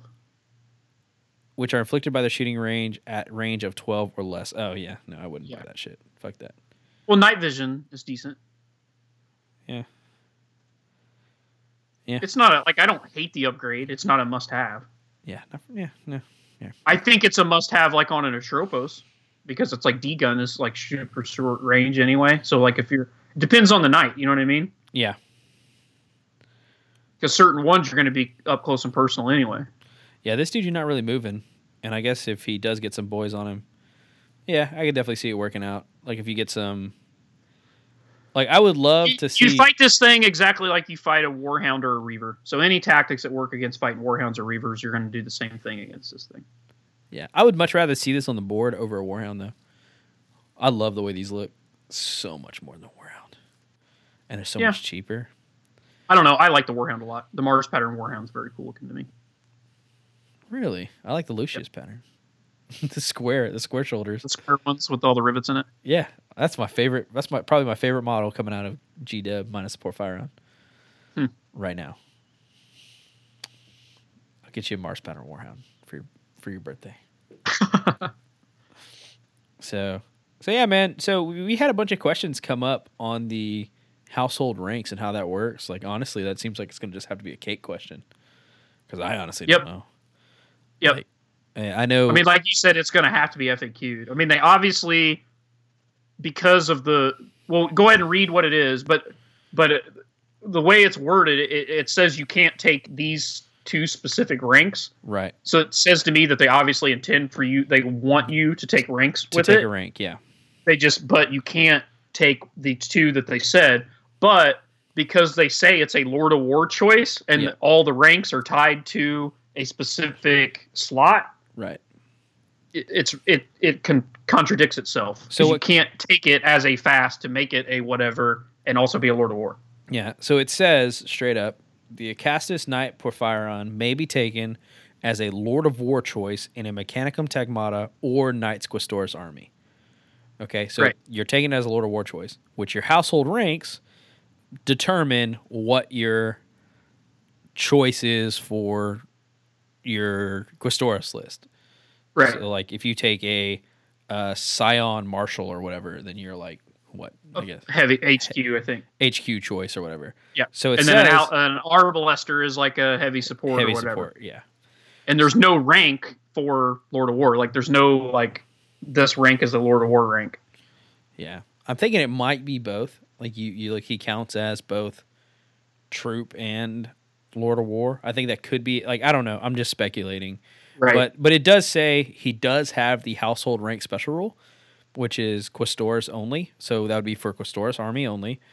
Yep. And then when used as part of the Questoris Knight Crusade army list, the model is subject to the household rank special rule, which may grant it an alteration to its basic profile and additional special rules as shown in the Questoris Knight Crusade army special rules, but may not be chosen for the rank of Scion Aspirant or Scion Ulan. So okay. So Aspirant is the one that's minus 35 points that gives it shittier weapon skill, ballistic skill, and safe. That's a troop choice. Right. And then the Ulan is the scout one, the one that lowers its front armor by 1 and makes it have scout and hit and run. It makes it bucking naked. Yeah. It's like the what do you call it? The way I would play it as of right now is just take it as the Lord of War because you're allowed a single Lord of War, so you're only ever going to be able to take one of these. Right. Unless you play... Does it specifically say... Does it just say Mechanicum Army or because could you take one because Ordo Reductor has 2 Lords of War slot, so could you take 2 of these in a Reductor army? It only says Mechanicum Tagmata or Questoris. It does not say. However, inside, I thought, but I'm pretty sure that the Ordo Reductor is it's still a Tagmata army, right? I don't know the difference. No. I mean, I'm not. You have Tagmata, then you have Ordinatus. Like you have Reductor, you have Tagmata. Like they're all different. And Cybernetica. Yeah, they're all different army lists. So they're distinct. Okay. However, inside of and it could say this inside of the actual. I can pull it up right now. But if you actually look at the Age of Darkness book, like if you're like, oh well, this sucks, I can't take one for my Space Marines. Well, not necessarily, because inside the Space Marine War Detachment, it says take it from a Questoris list. Take it from a Questoris Knights army list. Yeah. So I'm wondering. Marines can take it. So I'm wondering if that's the same thing for Order Reductor and all that jazz. Well, yeah, but that's one of our Kate questions because we ask if those updated, because if you read that section of that Marine book, it says these are the updated Age of Darkness Lord of War rules. So to me and to most people who read that and really look at it in depth, it seems to be an update to the entire system, not just for Space Marines. Even though it is located in a Space Marine specific book, it seems to be an update for everything. But that's one of the FAQ questions we sent in to get confirmation on. Yeah, let me see here. Let me see if that is part of that wording. Forge World, eat your cake. I'm Yeah. thinking it is. I'm thinking it's like it doesn't even have to be part of the updated. I think you still pull from the Questoris. No, the new Mechanicum Red Book came before the Questoris Knights list, right? Yes. Never mind. All right. So yeah. Well, the Mechanicum, yeah. War Machine So anyway. detachment. Nope. Yep. War Machines are available as Lord of War choices for the Tagmata list, including various classes of Imperial Knights, Mechanicum indentured variants of which have been provided as part of the army list. Note that these do not utilize household rank system for the Questoris Knight army list. Oh no. Yeah, so the mechanic ones, they have to choose straight from the ones that are in their own book. Yeah. But that Marine army came out well after that Mechanicum one you're looking at. Right. Well, So that's what I'm saying. Like, if that one in the new Marine book replaces the Lord of War thing for the entire system, it would also replace the one you're looking at for Mechanicum. Yeah.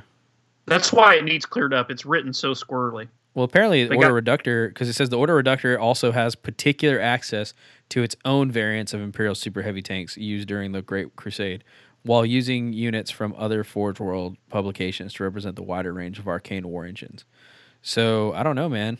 We'll have to find out. That just means you can't take it as a War Machine detachment with Questoris. I don't know. It's confusing. It's just like there's so many books and so many rules. Look, like Forge World, I just want everybody to have a Porphyron, okay? Just make it happen. Well, I don't see. There's no reason why you can't take it for every army. I mean, the Porphyron itself covers Mechanicum armies and Knight armies, and then the Marine army list says obviously you can take it in a Marine army, and then if those updated rules go for everybody, which we think it does, then you could also take it in a Solar Aux or a Militia army. Sweet. I'm going to treat it like a Warhound. If I see it on the table, I know. Great. So anyway, that's the Porphyron, man. Do you want to go over the household ranks? Do we want to talk about them a little bit? We kind of had a little discussion. Like, you didn't want people to fall into the Hour Blaster trap, as you called it. Well, I mean, it's not a horrible option, but I think it's the one that everybody's going to go, oh, I want to give it Tank Hunter. And I don't think that that's the best option for it, personally. Just because it's twin linked off the bat, or well, it's twin link. Twin link doesn't matter. It's just that it's already strength 10 ordnance, so you're rolling 2 dice and choosing the highest of the 2 dice. Right. So Tank Hunter just lets you re-roll that, but you're getting 4 strength 10 AP2 hits of rolling 2 dice, choosing the highest. Mm-hmm. The other good thing about Arbalester is it gives you Skyfire. If you stay still, which I don't think you'll move too much anyway. My thing is, it already has Skyfire on its missile launcher. If you take those missiles, if you take the other ones that are blast, you can't Skyfire a blast weapon. Would you ever take the non-Skyfire missiles? Now that I think about it, I really, because it seems like he could the fact that it's a super heavy. I personally would always take the Skyfire missiles. I think it's too good of an upgrade because it's usually when you have a knight or something like that, one of your biggest fears is flyers. And it's that's like one of like we just talked about, as far as just a ground weapon that has Skyfire, it's the best one that I've seen. And are you upgrading to the last cannons as well? Yeah, why would you want autocannons on that thing? Yeah, I don't know. Just I think the fact that it can, because it's a super heavy and it can shoot wherever the fuck it wants. One last cannon here, 2 blasts there, 2 blasts here. And then on top of that, it has these fucking Skyfire. Yeah. I don't see why you... Yeah. And you got to think Skyfire, when you shoot at ground targets, you need 6s to hit. Right. But it works on flyers and skimmers. Yeah. So there's they not have a whole bunch of skimmers, but yeah. Well, there's javelins, there's normal land speeders, there's the new Custodes tank thing coming out. If you just want to nuke, poor little land speeders and shit. Yeah. Just boom. Well, I'm just saying that it's there. You'd be surprised. I mean, they're out there. Yeah. Good call. Dreadclaws. Oh yeah, Dreadclaws and Charybdii.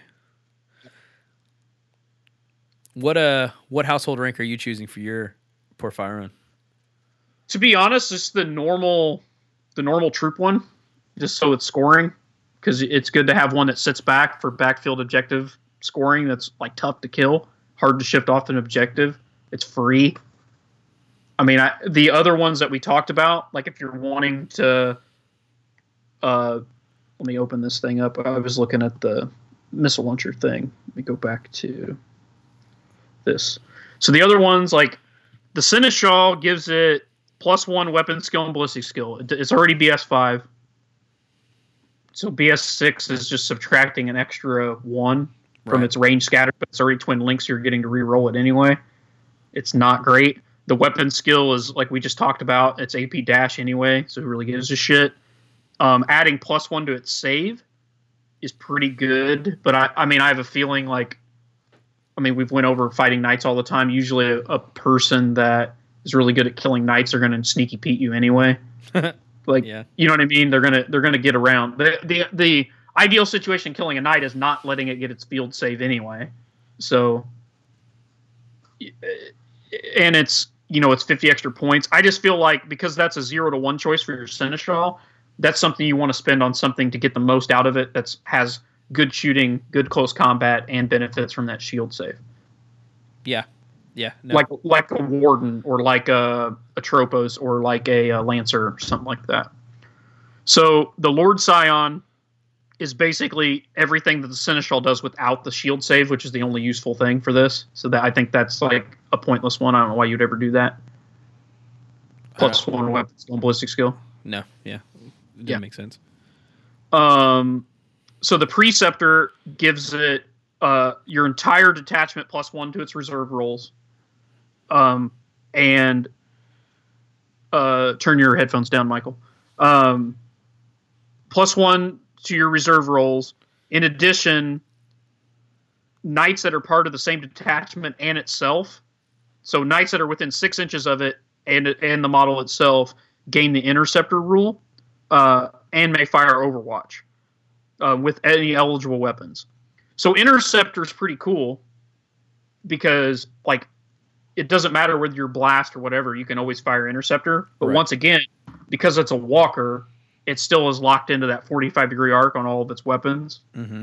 So, like, if somebody plays a pod army, I mean, all your shit's front firing in a 45-degree arc, so it's not going to be that hard just to land. Because they want to get in your side or rear to get the weaker armor anyway. That's what I'm doing. Yeah. Right. So it's not... It's okay. The Overwatch is pretty wasted on it because it can't Overwatch with any of its guns except for the 2 small chest-mounted guns. And then if you take the Skyfire missile launcher, because it's not blast, it could Overwatch with that. So, yeah, you'd be snap firing anyway, so I could Right. definitely... It's not the greatest thing. Like, that's more of a rank for a Acheron or something like that. Like, it's better spent on another knight. Yeah. So the one that I like on it is, how do you pronounce this? The AUCTELLER Ocular. Okay. Ocular. Alcabundus. So the way this one works is after setup, but before the start of the game begins, the owning player must specify one of the following as the knight's sworn enemy. You can pick the enemy warlord, a Lord of War unit, other than a flyer, a super heavy walker, or ground vehicle. So it's basically a super heavy or a gargantuan creature. So basically, it has to be anything taken as a Lord of War, a super heavy walker or tank, or gargantuan creature, or the enemy warlord. If this model removes the last wound or hull point from the chosen model, then you instantly score D3 additional victory points. Yeah. So I guess the way I solid. look at it, yeah, this thing just has a lot of, nasty shooting. So let's just say they just have like some Praetor guy or whatever. You get him out of his vehicle, whatever he's riding in, and then you just hammer the squad that he's in with all these giant Strict 10 blasts and just kill that guy. And then you're like, it's slay the warlord. There's a point, and then I get an extra D3 points. I dig it. No, I mean, that sounds like... I mean, that's like... Really, when you think about juggling victory points and all that stuff, a lot of people kind of frown upon it. But that is like guaranteed. You're gonna kill somebody somewhere. You got this massive like sniper, better Right. than a Vindicare. Just boom, boom, boom, boom. That guy's dead.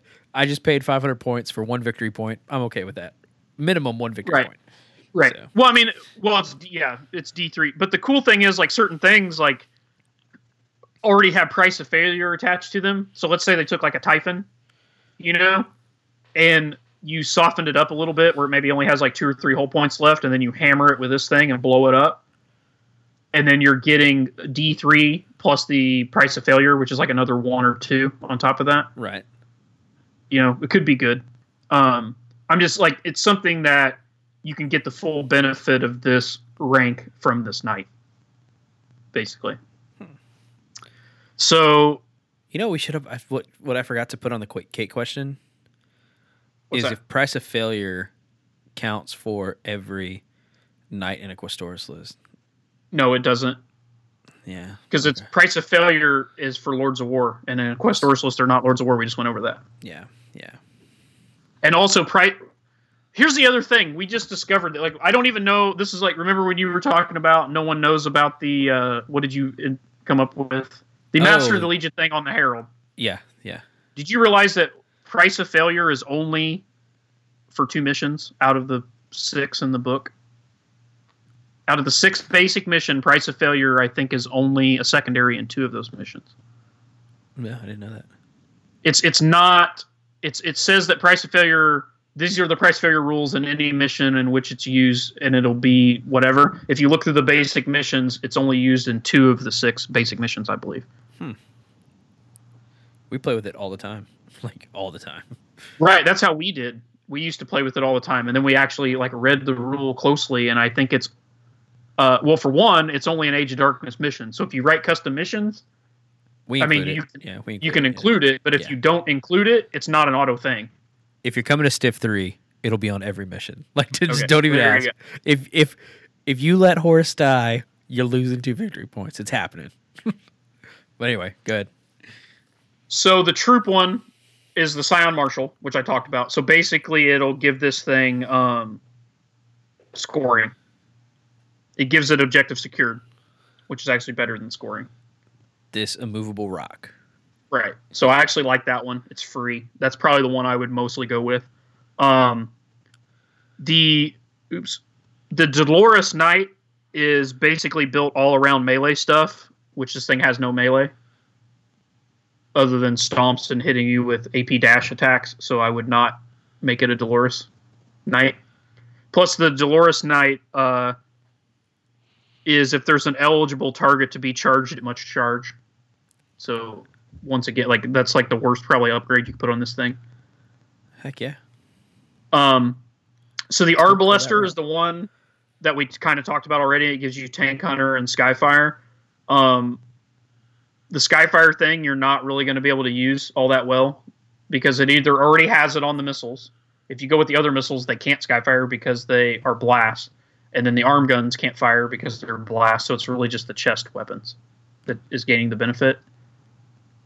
Okay. So 25 points for Tank Hunter on it. It's not bad. No. But, I mean, getting objectives secured for free. And plus the problem is, like, Arbalester, you're limited to... This one doesn't... I guess there's no limit. I guess you can have as many as you wanted. I thought it used to have a limit. Maybe they took it off. I just feel like there's better knights for this role. Because you're going to have some scoring knights in your army anyway. Right. And I feel like if you're wanting to have... Like, if you make this thing an Arbalester... and you're making other ones Arbalesters that fit the role better, you're just going to have less and less scoring guys. Okay. In your army. Does that make sense? I feel like the Warden... Any of the knights that are the normal Games Workshop shorter, stumpier plastic knights that can take the Carapace weapons are going to work better with Skyfire. The best one is the Warden. Because you can put the Strength 8 AP3 missile launcher on its top that shoots 3 times, and then it's got that big 12-shot Strength 6 AP3 rending chain gun. So giving Tank Hunter to all of those shots and giving all that Skyfire is really good. Yeah, and then you have the backup Porphyron missiles. Yeah. Right. Definitely. You'd be mean to whatever comes up against you. So I think that we talked about this one. I think this is actually an interesting choice is the last one, the Implacable, Scion Implacable. So a knight with this special rule adds +1 to the results rolled on any building damage table as a result of its attacks. So if you shoot, like, basically this thing's going to murder, it's going to be like essentially AP1, shooting at buildings with all of its weapons. Right. Yeah. Which isn't, I mean, that's very obviously either mission dependent, or if your opponent is just balls deep in fortifications, like, it's not going to come. I saw that 2 weekends ago, dude. Did I tell you Pretty had to play against the D weapon, like, what is it called? That fortification that has the ion. Oh, with the eagle penis cannon? Yeah. Yeah, with the ion. shoot shot. Yeah. Yeah. You didn't tell me about it. That thing's brutal though when it shoots you. Pretty had to play against it. Like, so I'm so sorry, Pretty. I know it sucks so much. Yeah. Some dude had It's armor 15, and it like subtracts 1 from the damage table because it's got the mighty bulkward rule or whatever. Yeah, and he also upgraded it with void shields. Yeah, it's fucking brutal. It's got two-shot D gun. That's like large blast. Yep. Yeah. So he took it as a Lord of War choice, I believe, under the Mighty Bulwark or whatever it's called. Yeah. Yeah, dude. It was fucking brutal. Like, I was like, God damn. Oh my God. So yeah, this would obviously make that good against that. But the thing that makes it interesting is Infantry Crusher. So the knight may re-roll results on the stomp table. The result of the re-roll must be taken even if it's worse than the first roll. In addition, the knight has a +5 invulnerable save against grenade and melt-a-bomb attacks. Sorry, I was thinking in my head about how this is differentiating grenades from melt-a-bombs, but that's a whole nother discussion. Attacks in assault. The knight, however, may not sweeping advance. So why I like this is because it's really its only weapon in close combat, because it's just like kicking and punching you with AP dash attacks. So really you're relying on stomps to clear out shit that's tying it up. So being able to re-roll the ones when you basically get to do nothing, or even if you're fighting something like really, like Cataphractii Terminators, just hitting them with those stupid strength 6 attacks, like you're almost always going to re-roll fishing for that 6. Right. So because this thing, in my opinion, its biggest weakness is just going to be tying it up in assault. Like, you don't even really have to kill it in assault. Like, just assaulting this thing with, like, 10 tactical marines, if it doesn't roll 6s on its stomp attacks, you're going to be tied up for a long time. Yep. Like, you're going to have 500 points of model just, like, being held there by 10 tactical guys. God. And all it takes is one drop pod. One drop pod and just... Yeah, like one Dread Claw or something like that. Ugh. It's brutal. One infiltrating squad of Raven Guard. Just running to their death. One sneaky Steve from Alpha Legion coming in there and just you not rolling a 6 and him making his 2-up Artificer armor save every time you stomp on him, and he's just like, ha ha ha. Him just power knifing your fucking... knifing your foot while like clamping one melt-a-bomb on you every turn. Ding, ding, ding, ding. I've got all day, fucker. Yeah. Boof. So I think that's an interesting choice. So to me, the ones that I like for it are the basic troop one, the one that gives you the D3 extra points, then probably this Scion Implacable. I think the Arbalester, I think a lot of people are still going to do it just because people are greedy. They like really want that overkill giving it Tank Hunter. Although like I said, I don't really feel that it needs it, but to each their own, I guess. Sounds good, dude. I'm glad we talked about that. I'm glad we got it out there for the guys that are going to buy the Porphyron. And if you already ordered one, like I know David Sampson did, send us a picture. Because once you get it in painted, because I want to see like. What's going to be really frustrating is just things like, honestly, not that great at killing something like a Spartan. No. It drops down to strength 9. No, 8. Because it's blast. Oh yeah, strength 8. Then you're just fishing at that point. Then you're just glancing.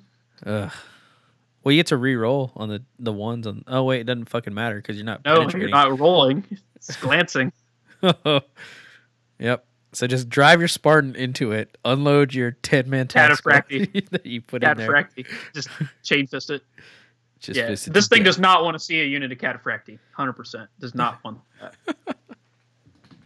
It's gonna have a bad time. Yeah. So I don't know. It's cool. It definitely has its weaknesses. It's very much like a Warhound. If people play a Warhound, this is kind of like a diet version. Yeah, yeah. And I mean, its points reflect that too. Yeah. So, Yeah. if you're playing in a 4,000 point game, you take 2 of them. Yeah. And a War Machine detachment, because it's only 80 points. So, anywho, before we hit up List City over here, Oh, real quick before we get away from this thing, what's the word? think about this too. The other reason to maybe just stick it as the troop choice, where you don't pay points for it. If you buy any rank for it, it takes it over 500 points. Then you can't take it at 2,000 points. Oh yeah. So you got to take it as troop choice. Well, If you play less than 2,000. and if you can even take household ranks, we'll see. Yeah. I'm sure you can. It's just worded weird. Very smart. That's probably why they make it to where you can't take the one that it decreases. Hey, Forge World, my number's on the cakes. If you ever need advice or want to run some rules by someone, the number right there for our voicemail's on those cakes. Just It's saying. on all 6 cakes, by the way. It's on every cake. I have time. I work an 8-hour day, but I could devote a couple hours a night to you guys if you want to run some rules by me. Just throwing that out there. Ryan, RFI consultant. Or Forge World consultant. So, yeah, before we get into... I work cheap. I work for resin. Oh, yeah. Hell yeah. All day. So, anyway, before we get to List City, man, tell us about that Michigan event you're hitting up in January that's completely changing up your plans. Oh, for my this fucking next year. friends. So, these guys from Michigan are cool. Like, we went up there, played the Michigan GT and met Jeff and Brian and Joshua and all those guys. All those dudes are cool. There's more than that. I'm not going to go through everybody's name. But Brian and Jeff, they came down to my event when I ran mine and, just got to hang out with them a little bit more. I'm making small talk here while I look this up on Facebook. Oh, okay. I'll keep talking so you can do what you want to do. I got it here. So anyway, they're doing another small event. I don't know if it's them running it or if it's just store running it and they just happen to be going. But a lot of these guys that I know from Michigan are going there. Plus my buddy Austin that used to be here has moved to the Detroit area. So it'll give me an opportunity. I mean, it's not been that long. He didn't move that long ago, but I'll get to see him, which is cool. Get to visit with Austin a little bit. So it's called the Moons of Uru Butsin. So if you get on Facebook, it's spelled URUBUTSIN. And there's an event on there, and it's at Pandemonium Games and Hobby in Garden City, Michigan. And it's on Saturday, January 14th, and it starts at noon. And it's a 2-round, 3,000 point event. I don't really have any other details beyond that. So what army? So, my Blood Angels. Do you know if it's going to be like narrative where they separate loyalist and traitor? Or? I have no clue. I mean, I'd imagine since it's a 30K event that it will be. Okay. I'm trying to look details. This event will consist of 2 rounds of Age of Darkness games. Build your 3,000 point list and wage war. So, sounds pretty straightforward. You're going to do great. You're going to do great. What do you mean do great? It's an event, man. You have to do great. I'm just going to take my Adepticon list and add in 3 more units to make up the other 500 points that I need. That's exciting, dude. That's So the only thing that's driving me crazy is I'm like really, really, really enjoying painting my black shields. Like it's like really enjoy it like a lot right now. Like really into it, and I have to quit like painting on them. Like I just started. I finally got to my black shields. Got to work on them a week. Got 5 guys done. Was like looking forward to getting a whole squad painted next week. I was gonna make sure that I got a whole squad done, or I could say this whole unit's done. And now I'm gonna have to go back to these damn Blood Angels I'd been painting for several months before. So your Blood Angels aren't ready right now? No, What do you missing? because well, remember I had to add in these extra 500 points. Oh, okay. So thought you I had have like, to. plenty of stuff lying around. I do, but the problem is with the Blood Angel rules, because you can only take one vehicle for every Legion of Astartes unit or whatever. Yeah. Plus, I'm playing Armored Breakthrough, and just the way it works, like you have to have this much of this painted before you can take another one of these. You like it's more complicated than just like throwing in shit that I already have painted. Does that make sense? Absolutely. So, I have to paint 19 of these veterans, the ones I was telling you I was working on at the beginning of the show. So these guys are already counter shaded, and I got some of the black done on them anyway. But I got to finish these 19 guys, and then I need to paint another Avenger Strike Fighter. But the Avenger Strike Fighter that I'm painting, I needed to paint for my Black Shield's army anyway, because it's going to be in the colors of that army. So it's not a big deal. Gotcha. Luckily, my Blood Angels and Black Shields are both obviously red and black, so I can paint a red and black Avenger and use it for both armies. Badass, dude. So Very smart. Way to think ahead. I actually recommend anybody that's running any sort of flyers that are Imperial Navy to just go ahead and paint them up like that. well, the way I did my first two Avengers are painted like just the grays, with the black and red bands around the tail that just look like Imperial Navy planes. look great. Yeah. So this black and red one, I'm going to paint it similar, but it's going to be black and red. And it's supposed to be like the squadron leader. So I can pass it off as just like some like hotshot pilot guy that's got a distinctive paint scheme, kind of like the Red Baron or somebody, you know what I mean? Right. And then, so it'll be the squadron leader for that squadron, but I can also use this as a one-off vehicle for my Black Shields. So it's not that bad. Really, the only thing I'm breaking painting on my Black Shields to do is these 19 Blood Angels, which I wanted these guys done before Adepticon anyway. I was just putting them off to work on my Black Shields for a while and slowly working on these. And now I'm going to have to put these back in the main production line, put the Black Shields on the back burner for a couple weeks. Gotcha. Well, man, I wish you the best of luck. Like, I can't. I don't know. Like, if I could help you. It's a narrative event. Like, help me. What you mean? Like, help you get painting? ready. Like, help you get ready. Like, Oh, yeah, that. I just bit off more than I can chew, man. I got trying to get all those Black Shields and Blood Angels done simultaneously for two fucking events that really aren't that far away, that are a week apart. yeah, it's Being great. stiff in Adepticon. It's like, man, I should have just picked one army and got that one army ready for both events. But me being the asshole that I am, I was like, I can't take an army to one event and then turn around and take the same army to another event. I want to do different armies. So I've taken and my now Blood I can't Angels to 4 decide- events. now I can't decide what I want to take because I switched sides at Stiff to go Loyalist. Just in case I didn't get my Black Shields done, I could do that and take my Blood Angels to both events. Right. So now I can't decide if I want to take my Black Shields to your event or Adepticon or vice versa. Because now I feel like they're going to get done in time. Like, it's going to be close. I can't slack up even a little bit. But after painting these 5 guys, I think I can get it done. I don't know, man. I don't know. Man. Do what your heart tells you. Do what your I don't know. heart tells you. I want to win Best Painted at both events. I would take your Blood Angels to Adepticon. And then your Think so. Black Shields to Stiff. You just want to see my Black Shields in person. Well, you're going to see both in person. You're just being greedy. You just think the Black Shields are cooler and you want them at your event.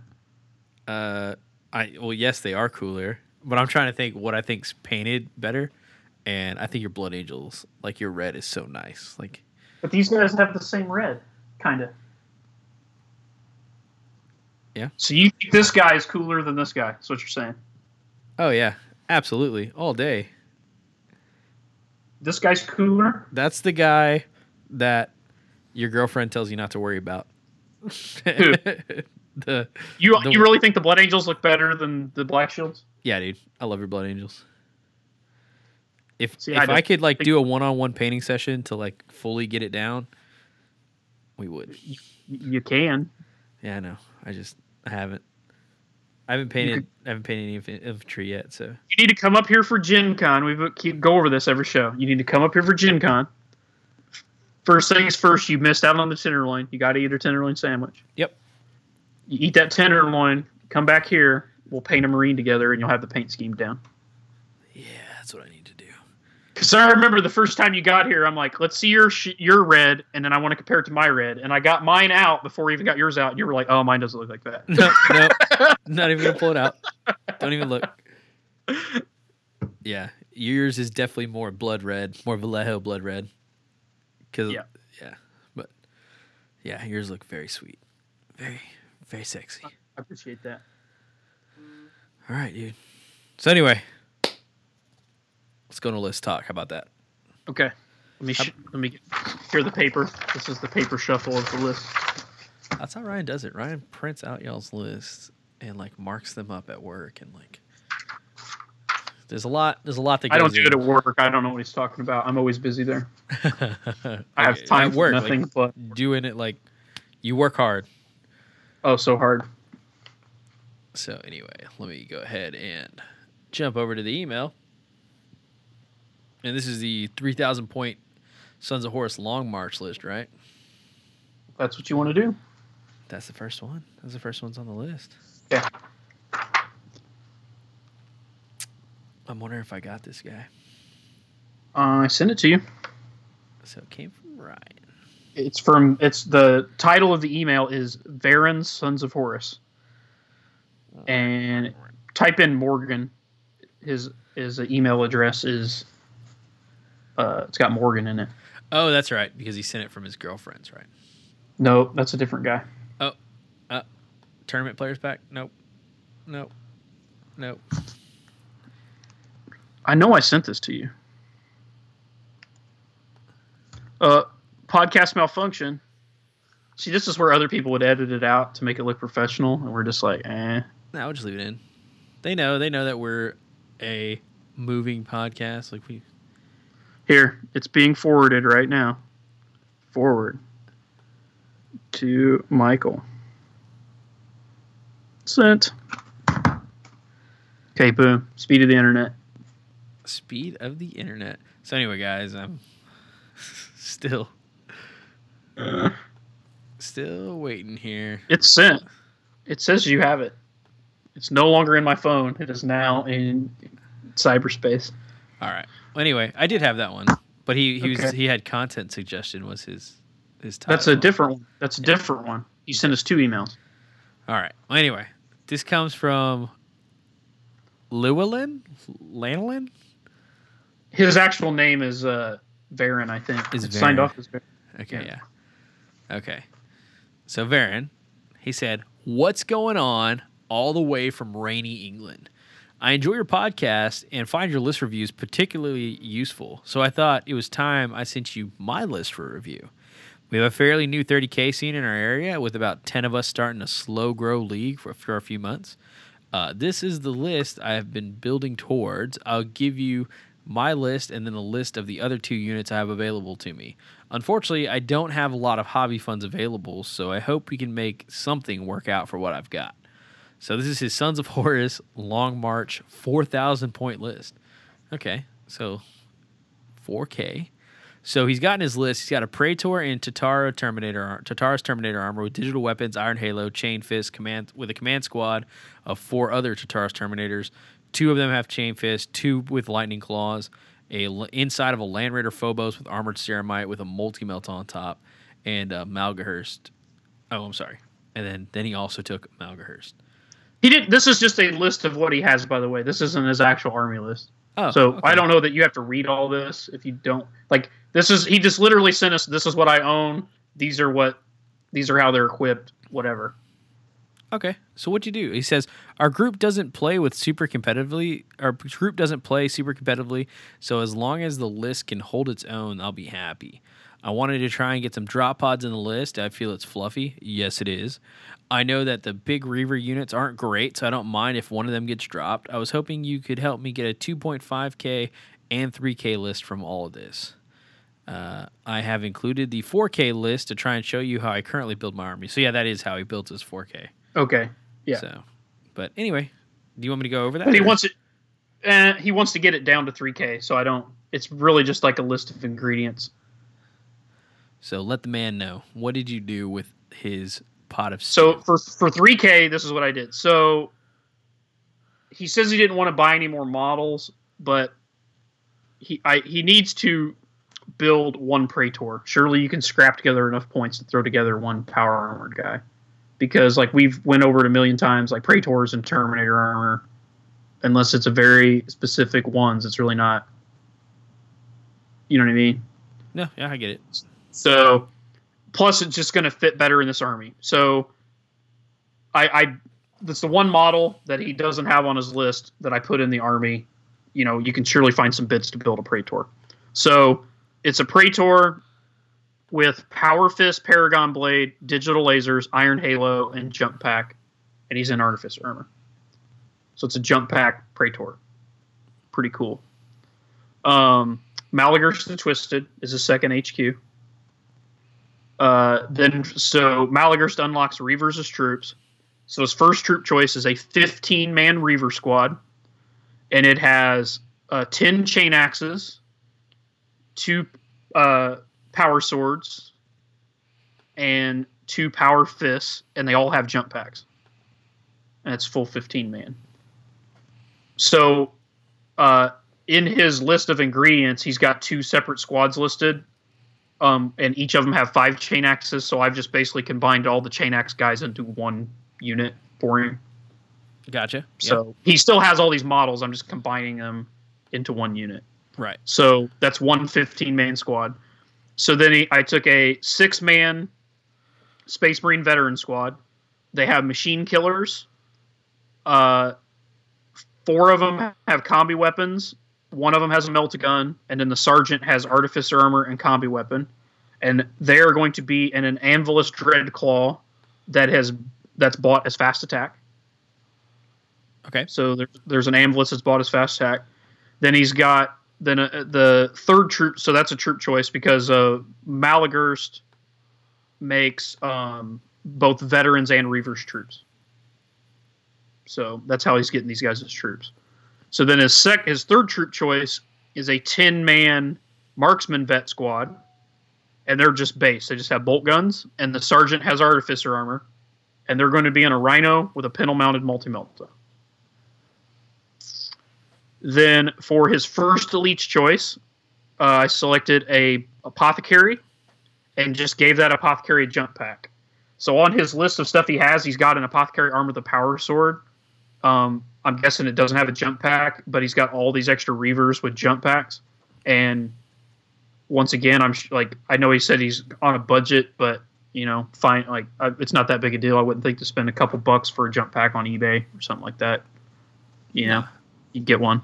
So throw a jump pack on that apothecary. So the idea is the apothecary with the jump pack and the Reaver Lord with Reaver Lord. I'm thinking of my Black Shields. The Praetor with the jump pack and the apothecary with the jump pack will go in that big 15-man Reaver squad to make that thing more survivable. You'll be able to tank a little bit with the Praetor and feel no pain on the whole unit. And we'll get to how all this stuff gets used at the end of the army. Right.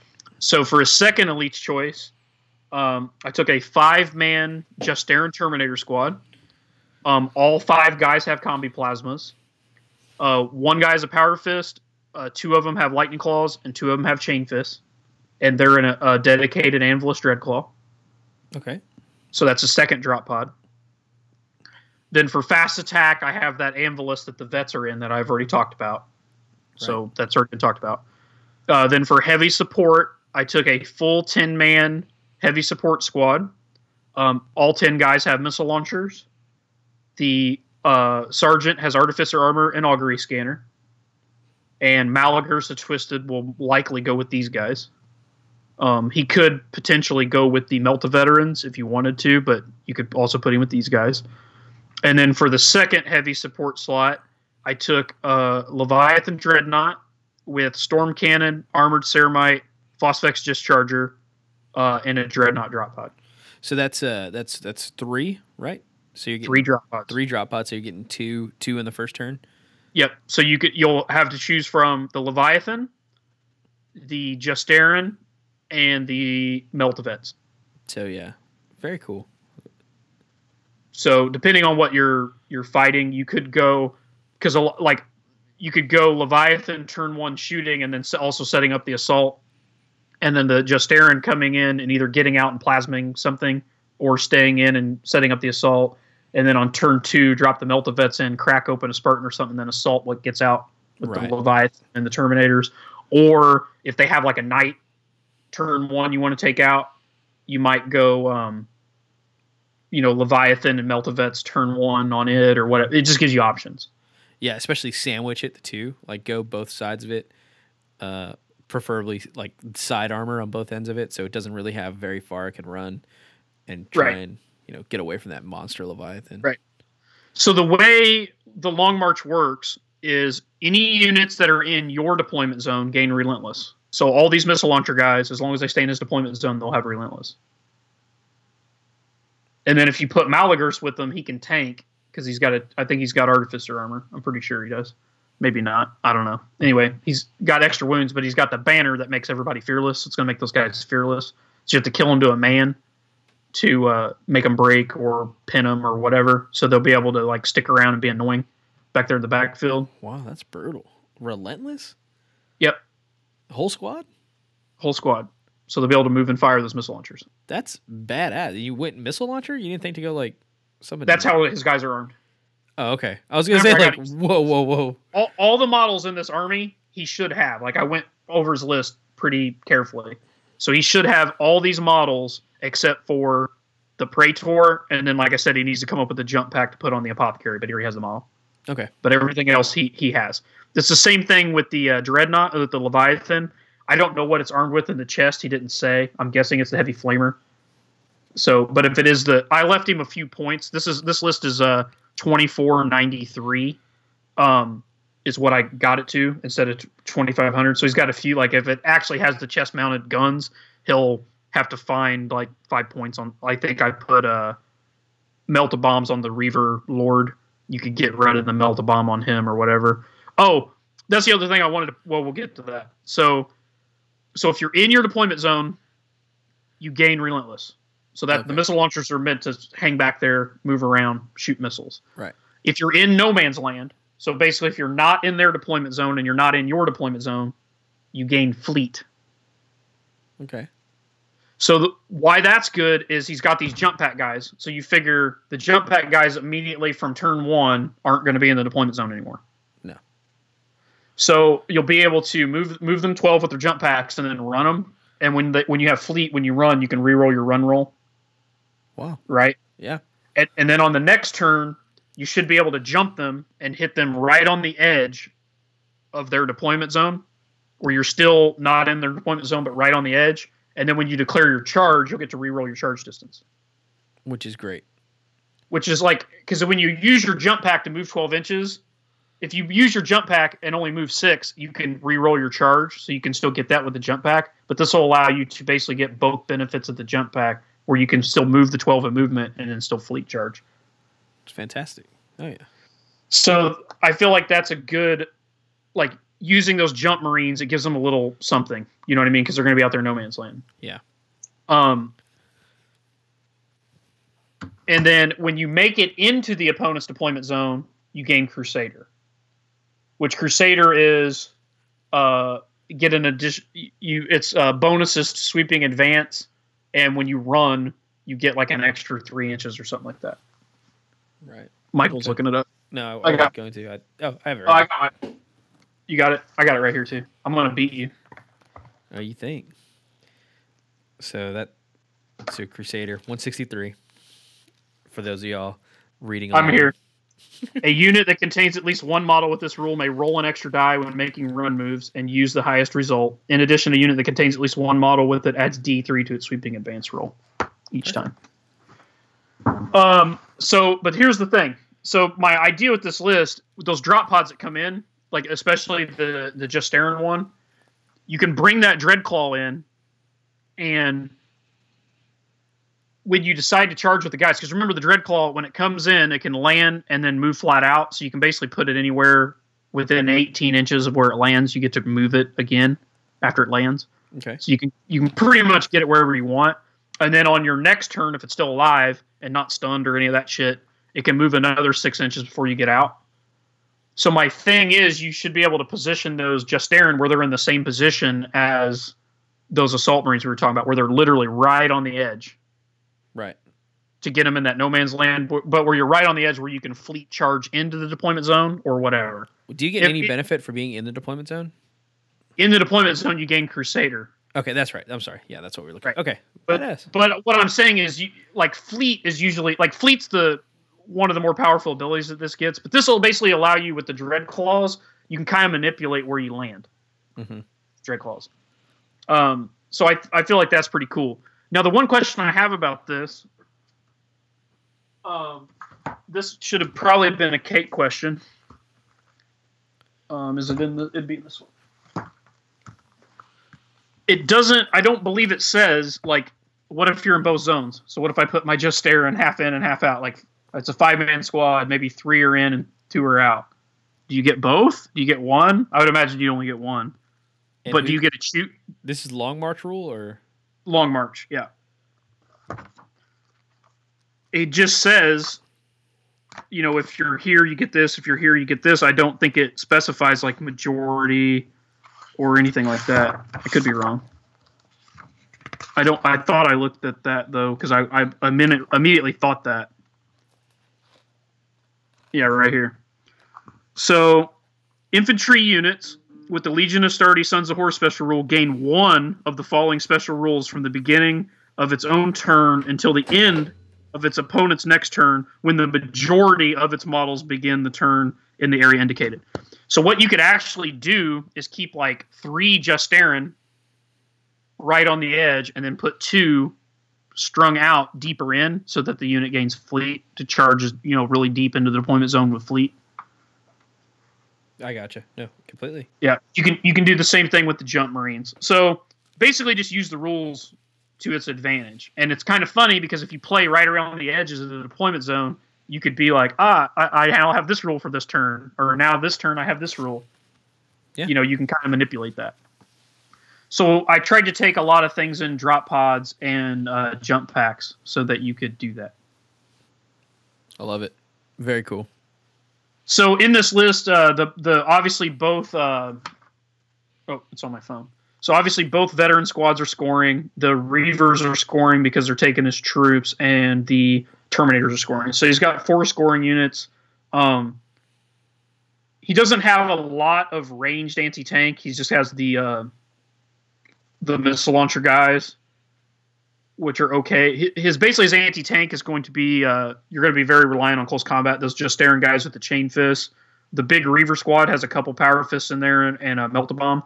I was going to say, if you're taking any of these units that can just take a power fist on anybody, like a Reaver squad, like any member can take it, but only the sergeant can take a melt-a-bomb, you don't want to put the power fist on the sergeant, because then you're going to have to be stuck between choosing the melt-a-bomb or the power fist against the tank. Right. And he's the only one with the melt-a-bomb option where anybody could take the power fist. So you're better off putting the power fist on a generic member of the squad and giving him the melt-a-bomb so you get the benefit of both in that turn as opposed to one or the other. Yeah, exactly. So I was just telling him that I don't know how his sergeant's armed, because he literally just says I have this many Reavers and these weapons are in the unit, but he doesn't specify what, whether they're on the sergeant or not. But if your sergeant is armed with the power fist, you may consider taking the power fist off of him and putting it onto a generic guy so that he can use his melt-a-bombs. But anyway, I mean, that's pretty much it. If you want to go up in points with these extra units, because this is the 3K version of it, so I guess it'd be going down in points. So if you wanted to go down in points, I get this is 2,500, and he said he wanted to go up to 3. That's right. Sorry. So he'd want to go up in points. So, I forget what I was looking at here. I know what it was. Take, because you don't have enough drop pods. He's got another Dreadnought drop pod, and that's it, I believe. So you don't really want an even number of drop pods if you can help it. so I wouldn't go that route. So what I would probably do, you got a Mortis Contemptor with the twin link las cannons. That'd probably be a good choice to get some extra anti-tank and some anti-air in there. You could throw that in there. And then take either another Reaver squad, because they're going to be troops and give you another scoring unit, and you can use them like what we talked about. Or if you wanted to give those missile launcher guys a little bit of a boost, if you could dig up the bits just to build another just like one-off model, you could build a Siege Breaker, which gives those guys Tank Hunter. Badass. So you have mobile missile launchers with tank hunters. Yeah. Better than Tyrants. Yeah. And it's just it's just a single guy, and you can literally just give him a bolt pistol chainsword. It's almost like building a sergeant, and then maybe give him a fancy backpack to represent the Nuncio Vox. Very cool. So that's my idea. So I hope that helps him out. Definitely. It's not, hyper competitive, anything like that. I think drop potting in is definitely Sons of Horus, definitely Sons of Horus style. Using your mobility to get advantages is definitely something Sons of Horus would do. And I don't think it's hyper competitive or anything like that, so I think your friends will still have fun with you and play. But I think as long as you play it right, man, I think you can get the big W out pretty more often than not. Solid, right? So if you want to, I'm just going to call an audible here. We had another guy write in on Facebook, and he wanted us to it was funny because we got these, like, it's a different guy, and he wanted me to write him a 2,000 point long march list. Mm-hmm. And he just said, take what I wanted. So this was just like from scratch. Right. He didn't have any whatever, but just to give, like, because this will give Varen, if he ever wants to buy more models, it'll give him some ideas of, because we've not really talked about the Long War on here before. So I want to take an opportunity of kind of like how I feel it can be used. It's like some units that normally maybe wouldn't shine that you can really get cool use out of using this. The Long March. Yeah. The Long March. So in this 2,000 point list, this was for Keith Townsend, I believe is his name, on Facebook. We were talking about it before. Right. Yeah, Keith Townsend. So in this list, I took a Praetor with Power Fist, Paragon Blade, Digital Lasers, Iron Halo, but he's on a Space Marine bike. So it's a bike Praetor. And then I took a Siege Breaker and Artificer Armor. That's the 2 HQs. Then for troops, I took 10 Tactical Marines. The Sergeant has Artificer Armor, Power Weapon, Melt-the-Bombs. And they are in a Rhino with Pintle Mounted Multi-Melta. Then I took a second 10-man Tactical Squad.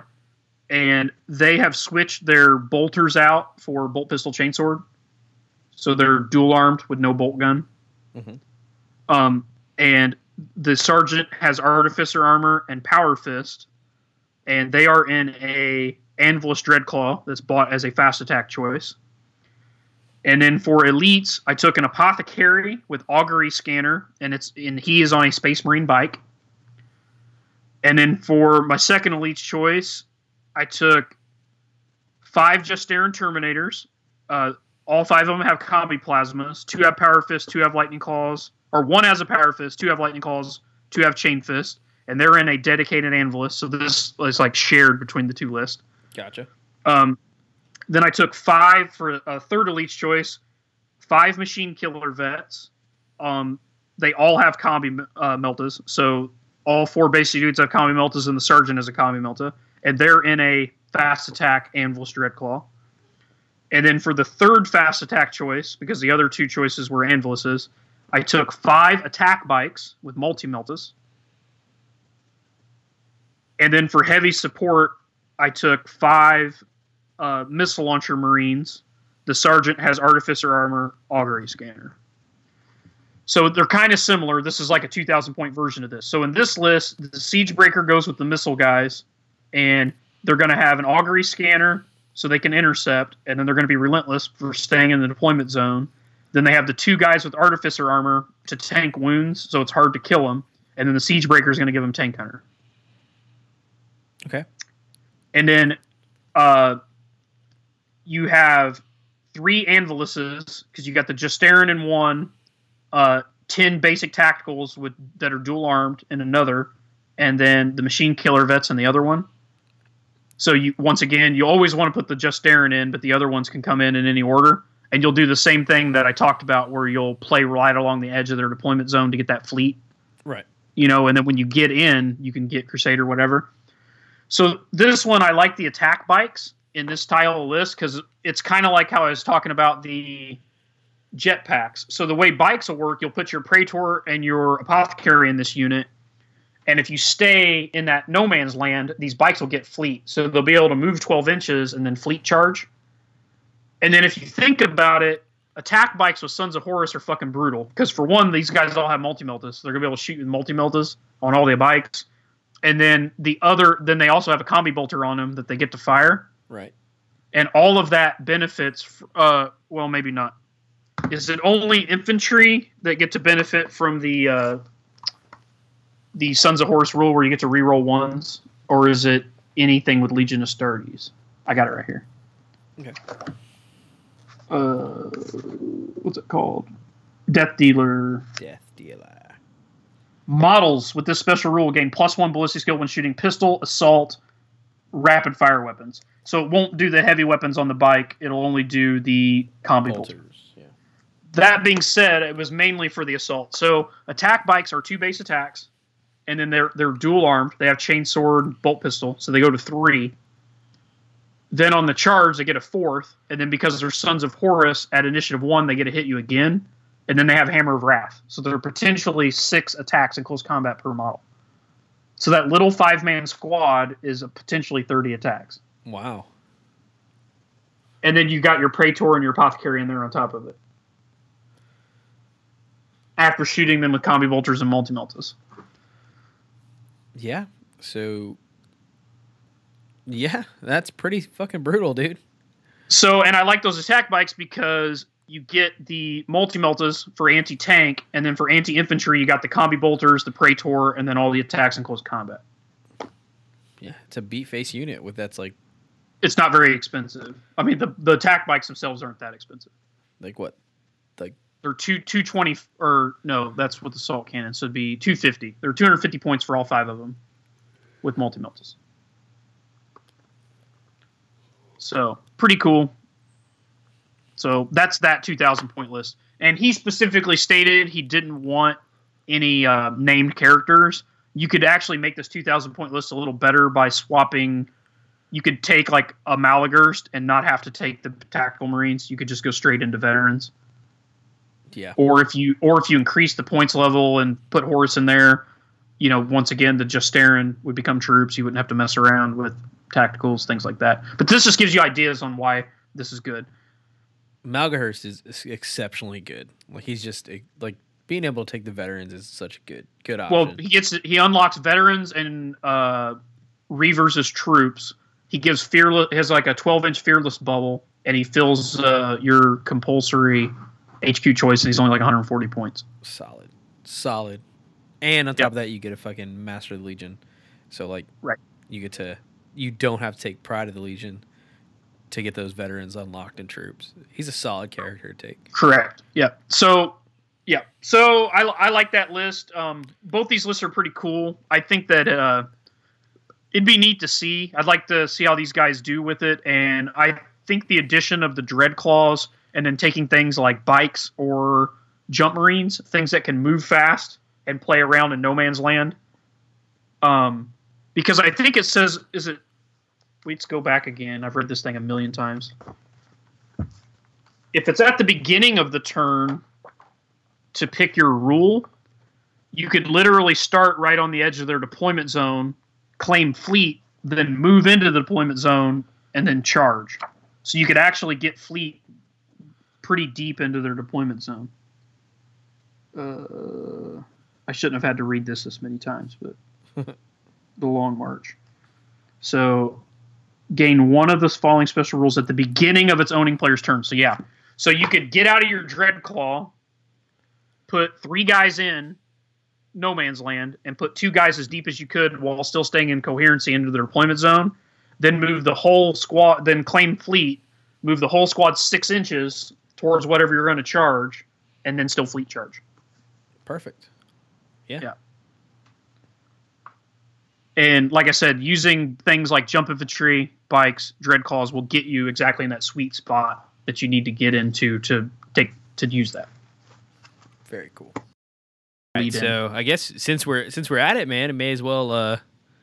Since you got Keith Townsend on the line, why don't you go ahead and go over the drop or not to drop list? Yeah. So what happened was Keith, we wrote him a list a while back, and the Melt-A-Bomb change happened, and the list I originally wrote him had a shitload of guys with Melt-A-Bombs in it. So he basically wrote back and was like, hey, what do I do with all these Melt-A-Bombs now? Do I leave them in? Whatever. And also, while I'm emailing you, can you write me a 2,000-point long war list? So we just went over the long war list. But this is going back to the original list I wrote for him. So if you want to read it out, and then I'll tell you what we did with it. Okay, so he said, here is my list again, mate. Sorry, was a real idiot. You probably get a shitload of lists. Because he was just like, hey, this list you wrote for me, what I do with the Melt-A-Bombs. And I'm like, hey, man, you're going to be more specific than that. Gotcha. I've written a few lists on the show. I don't know if you... So, oh yeah, I do remember this list. Okay, so he had Malgahurst the Twisted. This is an 3,000-point orbital assault list. Yes, 3,000-point orbital assault. In the troops choice, he had Justaran Terminator squad. 2 of them have Chain Fist. There's 10 Justaran Terminators altogether. 5 Lightning Claws, 3 Power Fist, 2 Chain Fists. So, then he's got a Legion Veteran Tactical squad. 3 of them have combi weapons. They're in a drop pod. There's 5 of them altogether. They're machine killers, Melt-A-Bombs, and a single Melt-A-Gun? I feel like that should be 2 Melt-A-Guns. The sergeant has no, because he can only take one per 5. That's so right. The sergeant has a combi weapon, so it's 4 combi Meltas and 1 Melt-A-Gun. So, and he has that twice. And they have Melt-A-Bombs on both units, which we'll get to in a minute. They're both in drop pods. Yeah. And then he has a Legion Tactical Squad in a drop pod. It's 10 Tactical Marines. I'm They're sorry, veterans. this is a Veteran Tactical Squad. My bad. They are marksmen with Melt-A-Bombs. So they're just using their good old... Oh, and they have flamers. 2 flamers in the unit. You missed one. There's another squad that's identical, but it has Melt-A-Guns instead of flamers. Right. And there's a Reaver Attack Squad in an Anvilus pattern Dreadclaw drop pod. The Sergeant has Artificer Armor. There's 8 Chain Axes in the unit. They all have... I'm sorry, it looks like just a single Melt-A-Bomb on the Sergeant. Yep. A Melt-A-Gun in the unit. 7 Reavers. Malagurst will go in there. Right. Then in his elite choice, he got an Apothecary with Artificer Which will Armor. go with the Reavers. Yep. A Legion Storm Eagle assault gunship with Twin Link multi-melta and Twin Link blast cannons. In the heavy sport choice, he's got a Legion Fire Raptor with 4 Hellstrike missiles and Reaper autocannon battery. And Lord of War, he has Horus. Yeah. So basically, because he's got the 2 machine killer vets with Melt-A-Bombs, and he's got the 2 10-man marksman vets with Melt-A-Bombs. So that was the 4 vet squads that was the core of his army. So that's 100 points in Melt-A-Bombs. So I told him just drop all those. So if you're wanting to run this exact list, like something really close to it, I would just drop all those Melt-A-Bombs, which gives you 100 points. And then you got those 10 Justaran. So for 70 points of those 100 points, you can just put 10 combi Meltas on those Justaran. Right. To add some more anti-tank back in. And then you have 30 extra points you can just spend on some war gear, some other stuff.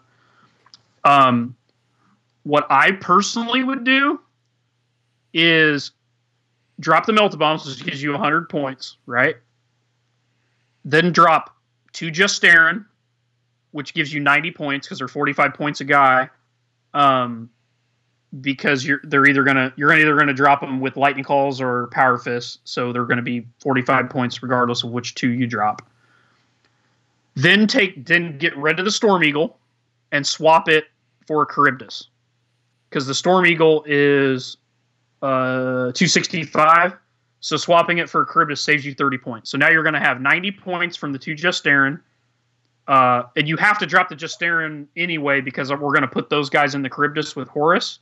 Right. And they won't all fit because you had 10. So you're going to have to drop them to make them fit anyway.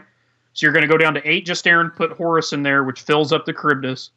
So between the 100 points for Melt-A-Bombs, the 90 points for the Justaran, and the swap, you're saving 220 points. So with that 220 points, you just take any unit that you want that also is in a drop pod, because now you need another drop pod to balance out the Charybdis, so you go back to an odd number to get the extra. But what that does for you is your Horus and your Justarin will now come in on turn 1 as opposed to turn 2 with the Deep Strike. I gotcha. Yeah. And then you're still going to have 2 good flyers because you already have the Fire Raptor for anti-air, but the Charybdis, if it lives, can go into flyer mode and still shoot all those 10 missiles at other flyers. It's still a pain in the ass to deal with as a flyer. That makes sense, yeah. So with that extra 220 points, if you look at it, you could take... because you got to figure the veteran squads that you already have in there, if you look at their points values... 1, 2, 3, 4, 5, 6. Oh, well, all your troops are filled, but I don't think that there's anything stopping you from taking them as elites. You can take them as troops, so you could still take more as elites, or you could take. Trying to think of something that's. You could maybe take a small seeker squad if you wanted. I'm just trying, basically anything you want to take. Because a drop pod's 35 points, so 35 from your. So basically, you're gonna have 185 points, or no, yeah, 185 points to spend on anything, and then put that in a drop pod. And that'll even you out. And that'll take you up to 1, 2, 3, 4, 5, 6, 7 drop pods. So you'll get 4 turn 1. Yeah, it says maybe taking as troop choices for Malgahurst. So you can just pop them in the elites. Take Justarin or the Reaver Attack Squad in their respective choices. And then just have an extra troop. But that's what I would actually do is just...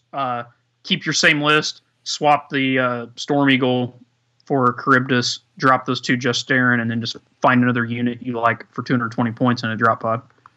Boom. So, love it. Yep. Anyway, so that one's down. And we got one last one. World Eaters, man.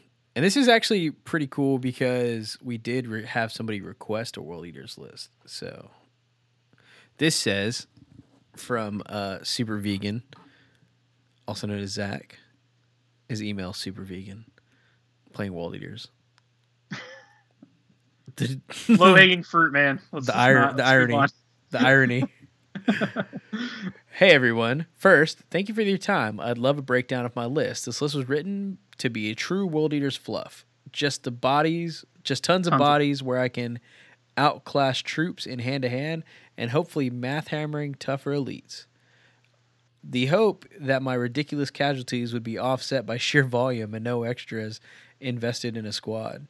I know facing armor would have me at a huge disadvantage because of the lack of heavy weapons, so I got a few tougher tanks and hunter-killer missiles on anything that can take it. I feel weird about the Flats Flamer squad, but I feel weird about the Flats Flamer squad. What am I missing there? He took it. I don't know what Flats is supposed to be, but he took a tactical support squad. Okay. So maybe it's supposed to be tax. I don't know. But he took a tactical support squad with flamers and chain axes, the Scalathrax guys that Tim likes. Okay.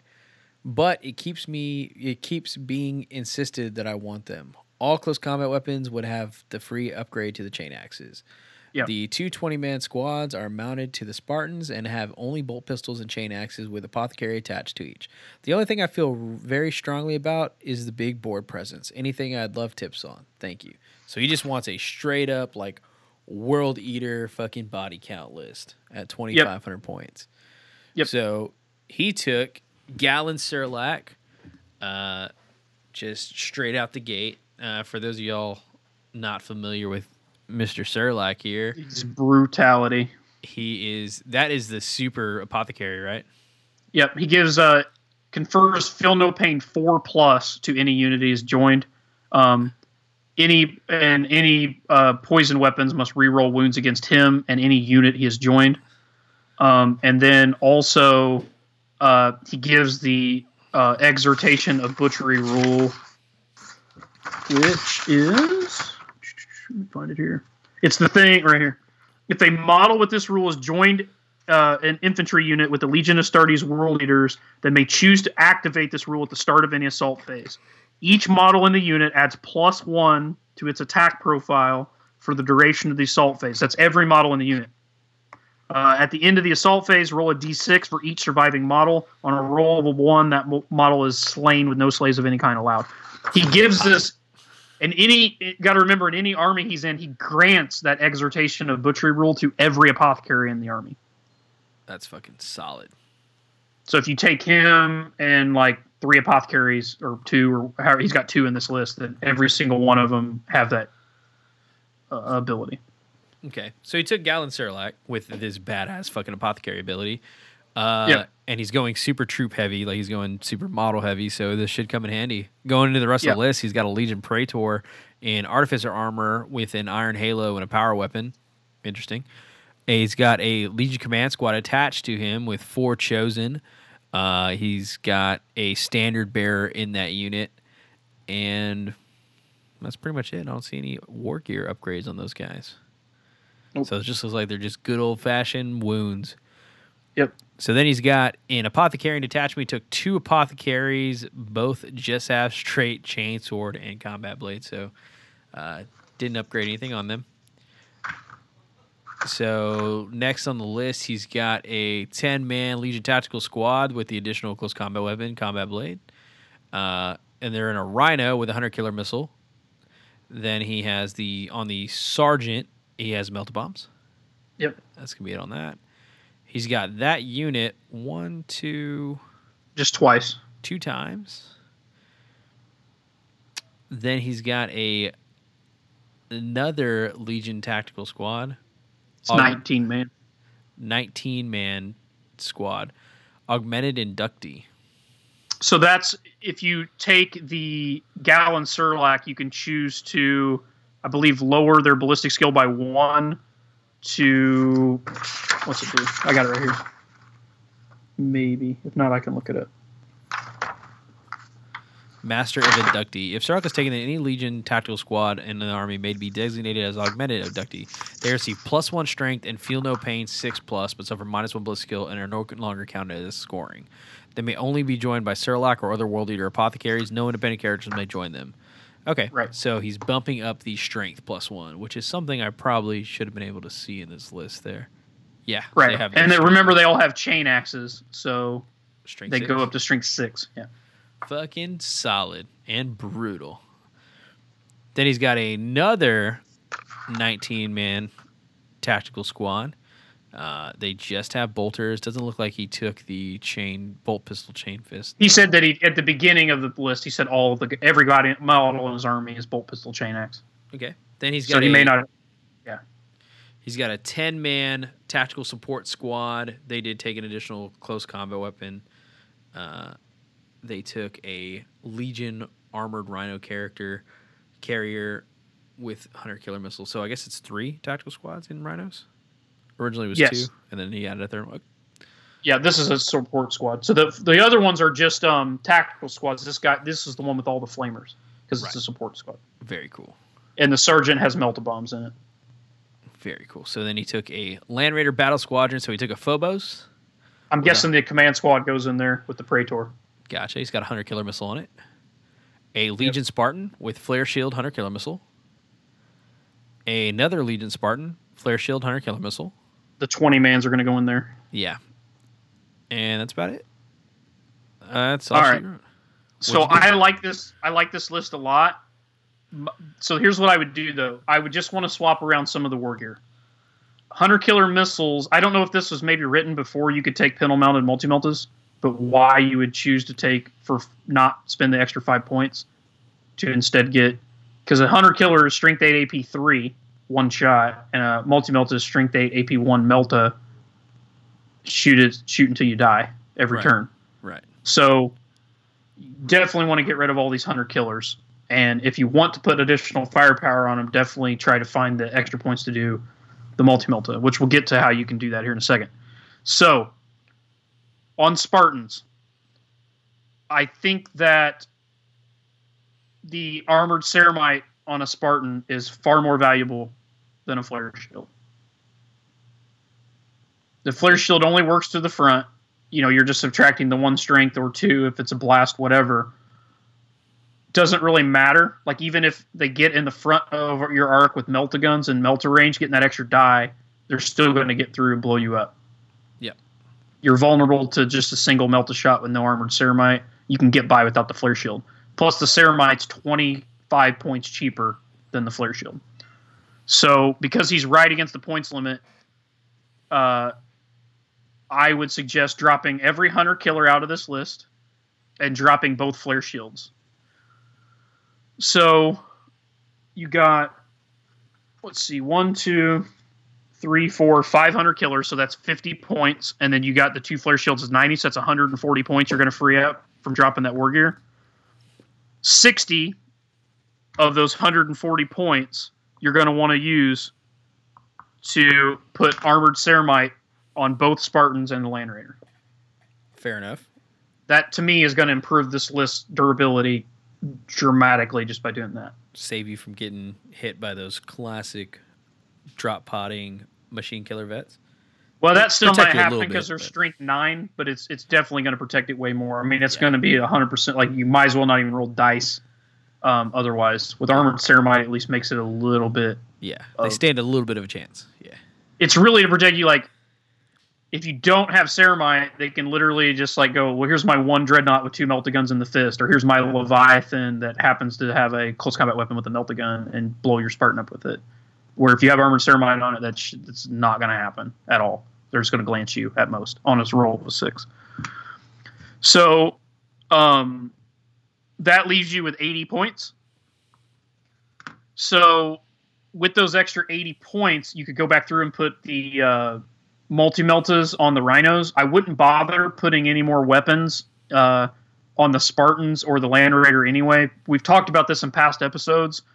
You're going to want to be driving these things like forward at breakneck speeds to get all these guys into grips. So when you move 12 inches, you can only snap fire all because they're not fast. You're only going to be able to snap fire all their guns anyway. Now they do have machine spirit, so they're only going to be able to fire 1 gun at full ballistic skill. So bolting more guns on them is just a bad idea because you're just paying points for weapons that are only going to be able to hit on 6s. Right.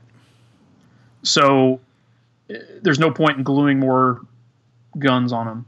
On the Rhino, because their only gun that they have is a combi bolter, it's not a bad idea to upgrade to the multi-melta and be able to fire the multi-melta when you only move 6 once your guys get out. Right. So if you put the multi-melta on the 3 Rhinos, that's another 45 points. Now you're going to be left with 35 points. With those 35 points, I personally would get rid of the power weapon on your Praetor, which saves you another 15 points. So you're going to go back up to having 50 points. And then with those 50 points, you can buy him a Power Fist and a Paragon Blade, which is 45 points and have 5 points left over. But that's going to make that Praetor hit way, way harder than just having a standard power weapon. Right. Exactly. Yeah, power weapon, I don't know why you'd ever hook a Praetor. He's just trying to save points. Yeah. But I feel like, so my version of this list, it strips out those hunter killers, replaces 3 of the 5 with multi-meltas, which is better. You're not really going to be able to use the other ones anyway because you're going to be snap firing if you're playing the army correctly. Swapping all the flare shields for Ceramite on all the tanks, which in my opinion makes them more durable for reasons we went over. And then with the extra points, you're going to be able to upgrade your Praetor a little more to make him a little meaner. Yep. So the list is essentially going to be identical, just be tougher and hit a little harder and have better firepower. Slightly better, like ever so slightly better firepower. I like it, man. And I'm guessing he's taking the Rite of War, where when they get in your deployment zone, they gain Feel No Pain or increase it by 1. God, it's so fucking nasty. I'm guessing it doesn't say, but that's my... If he's not using that Rite of War, if he just wasn't using a Rite of War at all, that's what I would take. Just get crazy. Just, I mean, that many dudes with Feel No Pain and just fucking, just absolutely... Trying to get into the... trying to like press them back into the deployment zone so that they're all going to jump up to... Well, Gallon's unit would jump up to a 3-up Feel No Pain, and then the other 2 would jump up to a 4-up Feel No Pain. I feel like if this list got submitted to the Eye of Horus Fluff Whack, it would do very good. Yeah, they would love it. Yeah. I dig it, man. Yep. So, anyway, that's just the little tweaks I would make to it. Very cool. And I don't know if he heard it, but I think it was the very last episode, wasn't it, that we did the World Eater Land Raider list, which is similar to this. It was just Land Raiders instead of Spartans. I think it was 2 episodes back, but yeah. Okay. Well, he can go back and find that if he wants some other ideas. I think we talked about strategy-wise, different things. He can get a different idea, maybe, get some ideas from that. And I think you brought up that Ty from Australia plays a list very similar to what he just submitted. Yeah, the Aus 30K guys, he plays he plays more Land Raiders than Rhinos, but still. Oh, I just realized something. So he had the 5 extra points there. Yeah. I would drop one more Multi-Melta off, so I told you to put 3 in the list, get rid of a Multi-Melta so you have 20 points and put Dozer Blades on the Land Raider or the 2 Spartans. So they don't just get stuck. Oh yeah, you have to have Dozer Blades. I forgot about that. That's your list works by your list works by driving forward and getting as close as you can before deploying guys. You do not want to get hung up on a shrub and roll a 1 turn 1 and fuck up your whole battle plan. Because you will.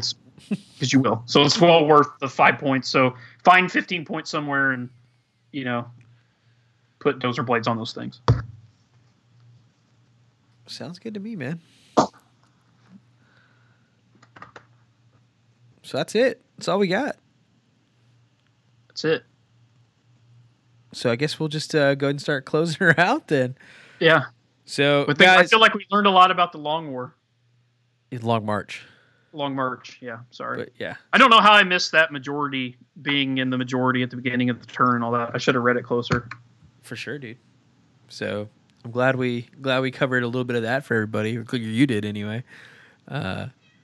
So that sounds good, guys. If you have a list that you'd like to submit in, Michael at Warhammer30k.com or Ryan at Warhammer30k.com. Both of those, send your list in. It'll get to the right person. If you want to follow us, see the things we're working on, anything like that, we post pictures and all that stuff up on our Facebook channel or Facebook page. It's going to be Radio Free Istvan, man. Give us a like, man. I think we're growing slowly. I like to see where we go after this whole cake debacle, man. If they fix the Melta Bomb rulings because of our cake, man, I'm gonna shit my pants. You owe us. Well, they owe it. The world owes us likes. If they fix it just solely because of your cake, then everybody owes us to go to the Facebook page and give us a like.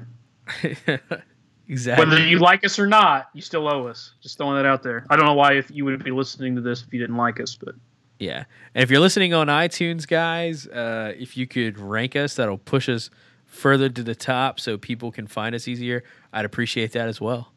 But you don't have to. Also, we didn't get any voicemails telling me to go fuck myself or fuck off or stay in my lane. I'm kind of disappointed. I'm sad. Yeah, guys, what's up with that? 209 RFI 30K0. Give us a call. The ultimate goal is to be at conventions and people that listen to our show and recognize me walk by the table while I'm around a bunch of complete strangers or when I'm walking through the hotel or the lobby and they're just swearing at me from across the lobby screaming, "Fuck you, Ryan Kimmel. Stay in your lane. And stay in your lane." And strangers are like, "Who's this guy? Why is everybody telling him to fuck? He must be like the most terrible person ever." I want people to be just screaming profanity at me and a bunch of strangers not know what the hell's what's going on. That's so badass. It's so funny. Also, guys, if y'all want to go to Twitch and go subscribe to a brand new channel called 30K TV, good things are coming. Great things are coming. That's all I'm going to say. 30K I know what's going on. I know what's going on. No, I know you do. Now our listeners are going to get the one up. Just go ahead and subscribe now, boys. Subscribe now. So. Oh, let's go through our podcast list. We got to shout everybody out. Shout them out, bro. Oh, dude, by the way, I've got a podcast that you probably haven't listened to yet. From the Mediocre Modeler. Oh. So he started his own 30K podcast. If you go check him out, man. His podcast, last podcast he did was only 30 minutes. It's called the Spacemen with Guns podcast. It's a 30K Horus Heresy podcast. It's on iTunes. He just dropped his first episode. I listened to it. It's pretty solid, man. They did they presented the other podcast. They presented them with the question, what is the top 5 in Horus Heresy? So I know what you're thinking. Top 5 what? Exactly. He didn't give them like they got to choose like a top 5 list of whatever the Oh, fuck they okay. wanted, and so like they brought some cool answers, man. Pretty funny stuff. All right, cool. So go ahead and give the rest of the list, man. Okay, Shout so 'em we out. got out of the UK, we got Sons of Heresy, Geno 5-2, The Imperial Truth, After Olenor. Out of the suite. Oh, why am I doing this? You Why got am I Bob Dole? I'm Bob Doling it. just keep I'm doing doing it. the Bob Dole hand. You look so So- professional. Out of Sweden, we have the Don't Lose Your Head podcast, Northern Heresy, and the Varangian Heresy podcast. Out of Canada, we have Age of Darkness. Here in the U.S., we have Covenant of Fire with my boy Jake. You're my Jake. boy, Blue. The Independent Characters podcast. They're more 40K, but they do talk about 30K. The Forgotten Legion, which is a webcast that is like, let's kick this whole party off. Like we're like a subsidiary of them, I guess. Yeah, man. Yeah. So they're on Wednesday nights around I guess your Central Time, right? Yeah, 8:30 Central Time, but normally it'll probably like 9:15 is Yeah. when they'll They actually. usually start like 8 to 9 o'clock somewhere Central Time on YouTube. We are Check them out. usually in the cast by 8:30, but we're talking and bullshitting for about 45 minutes. Full Yeah, length. and if you go to warhammer30k.com, you can find all their content and stuff. Then there's also the Seize the Initiative podcast here in the U.S. And then Australia, you have Eye of Horus, and then the Loaded Dice podcast. Sounds good, guys. Go check them all out. Go rewind this podcast. Go listen to every single one of them.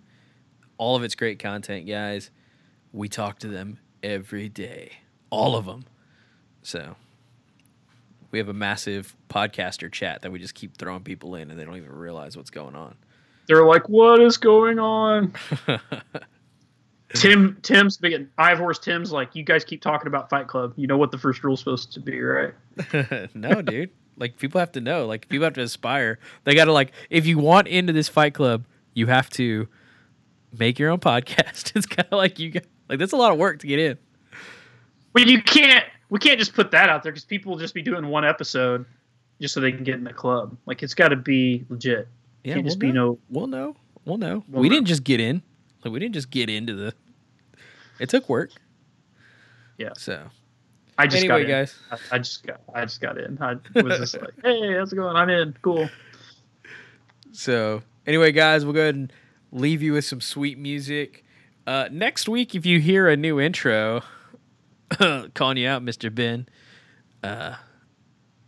don't act surprised, because we're making some moves. So we'll go ahead and close out with some music, guys. Hope to get in your ears in the future. You have a good one.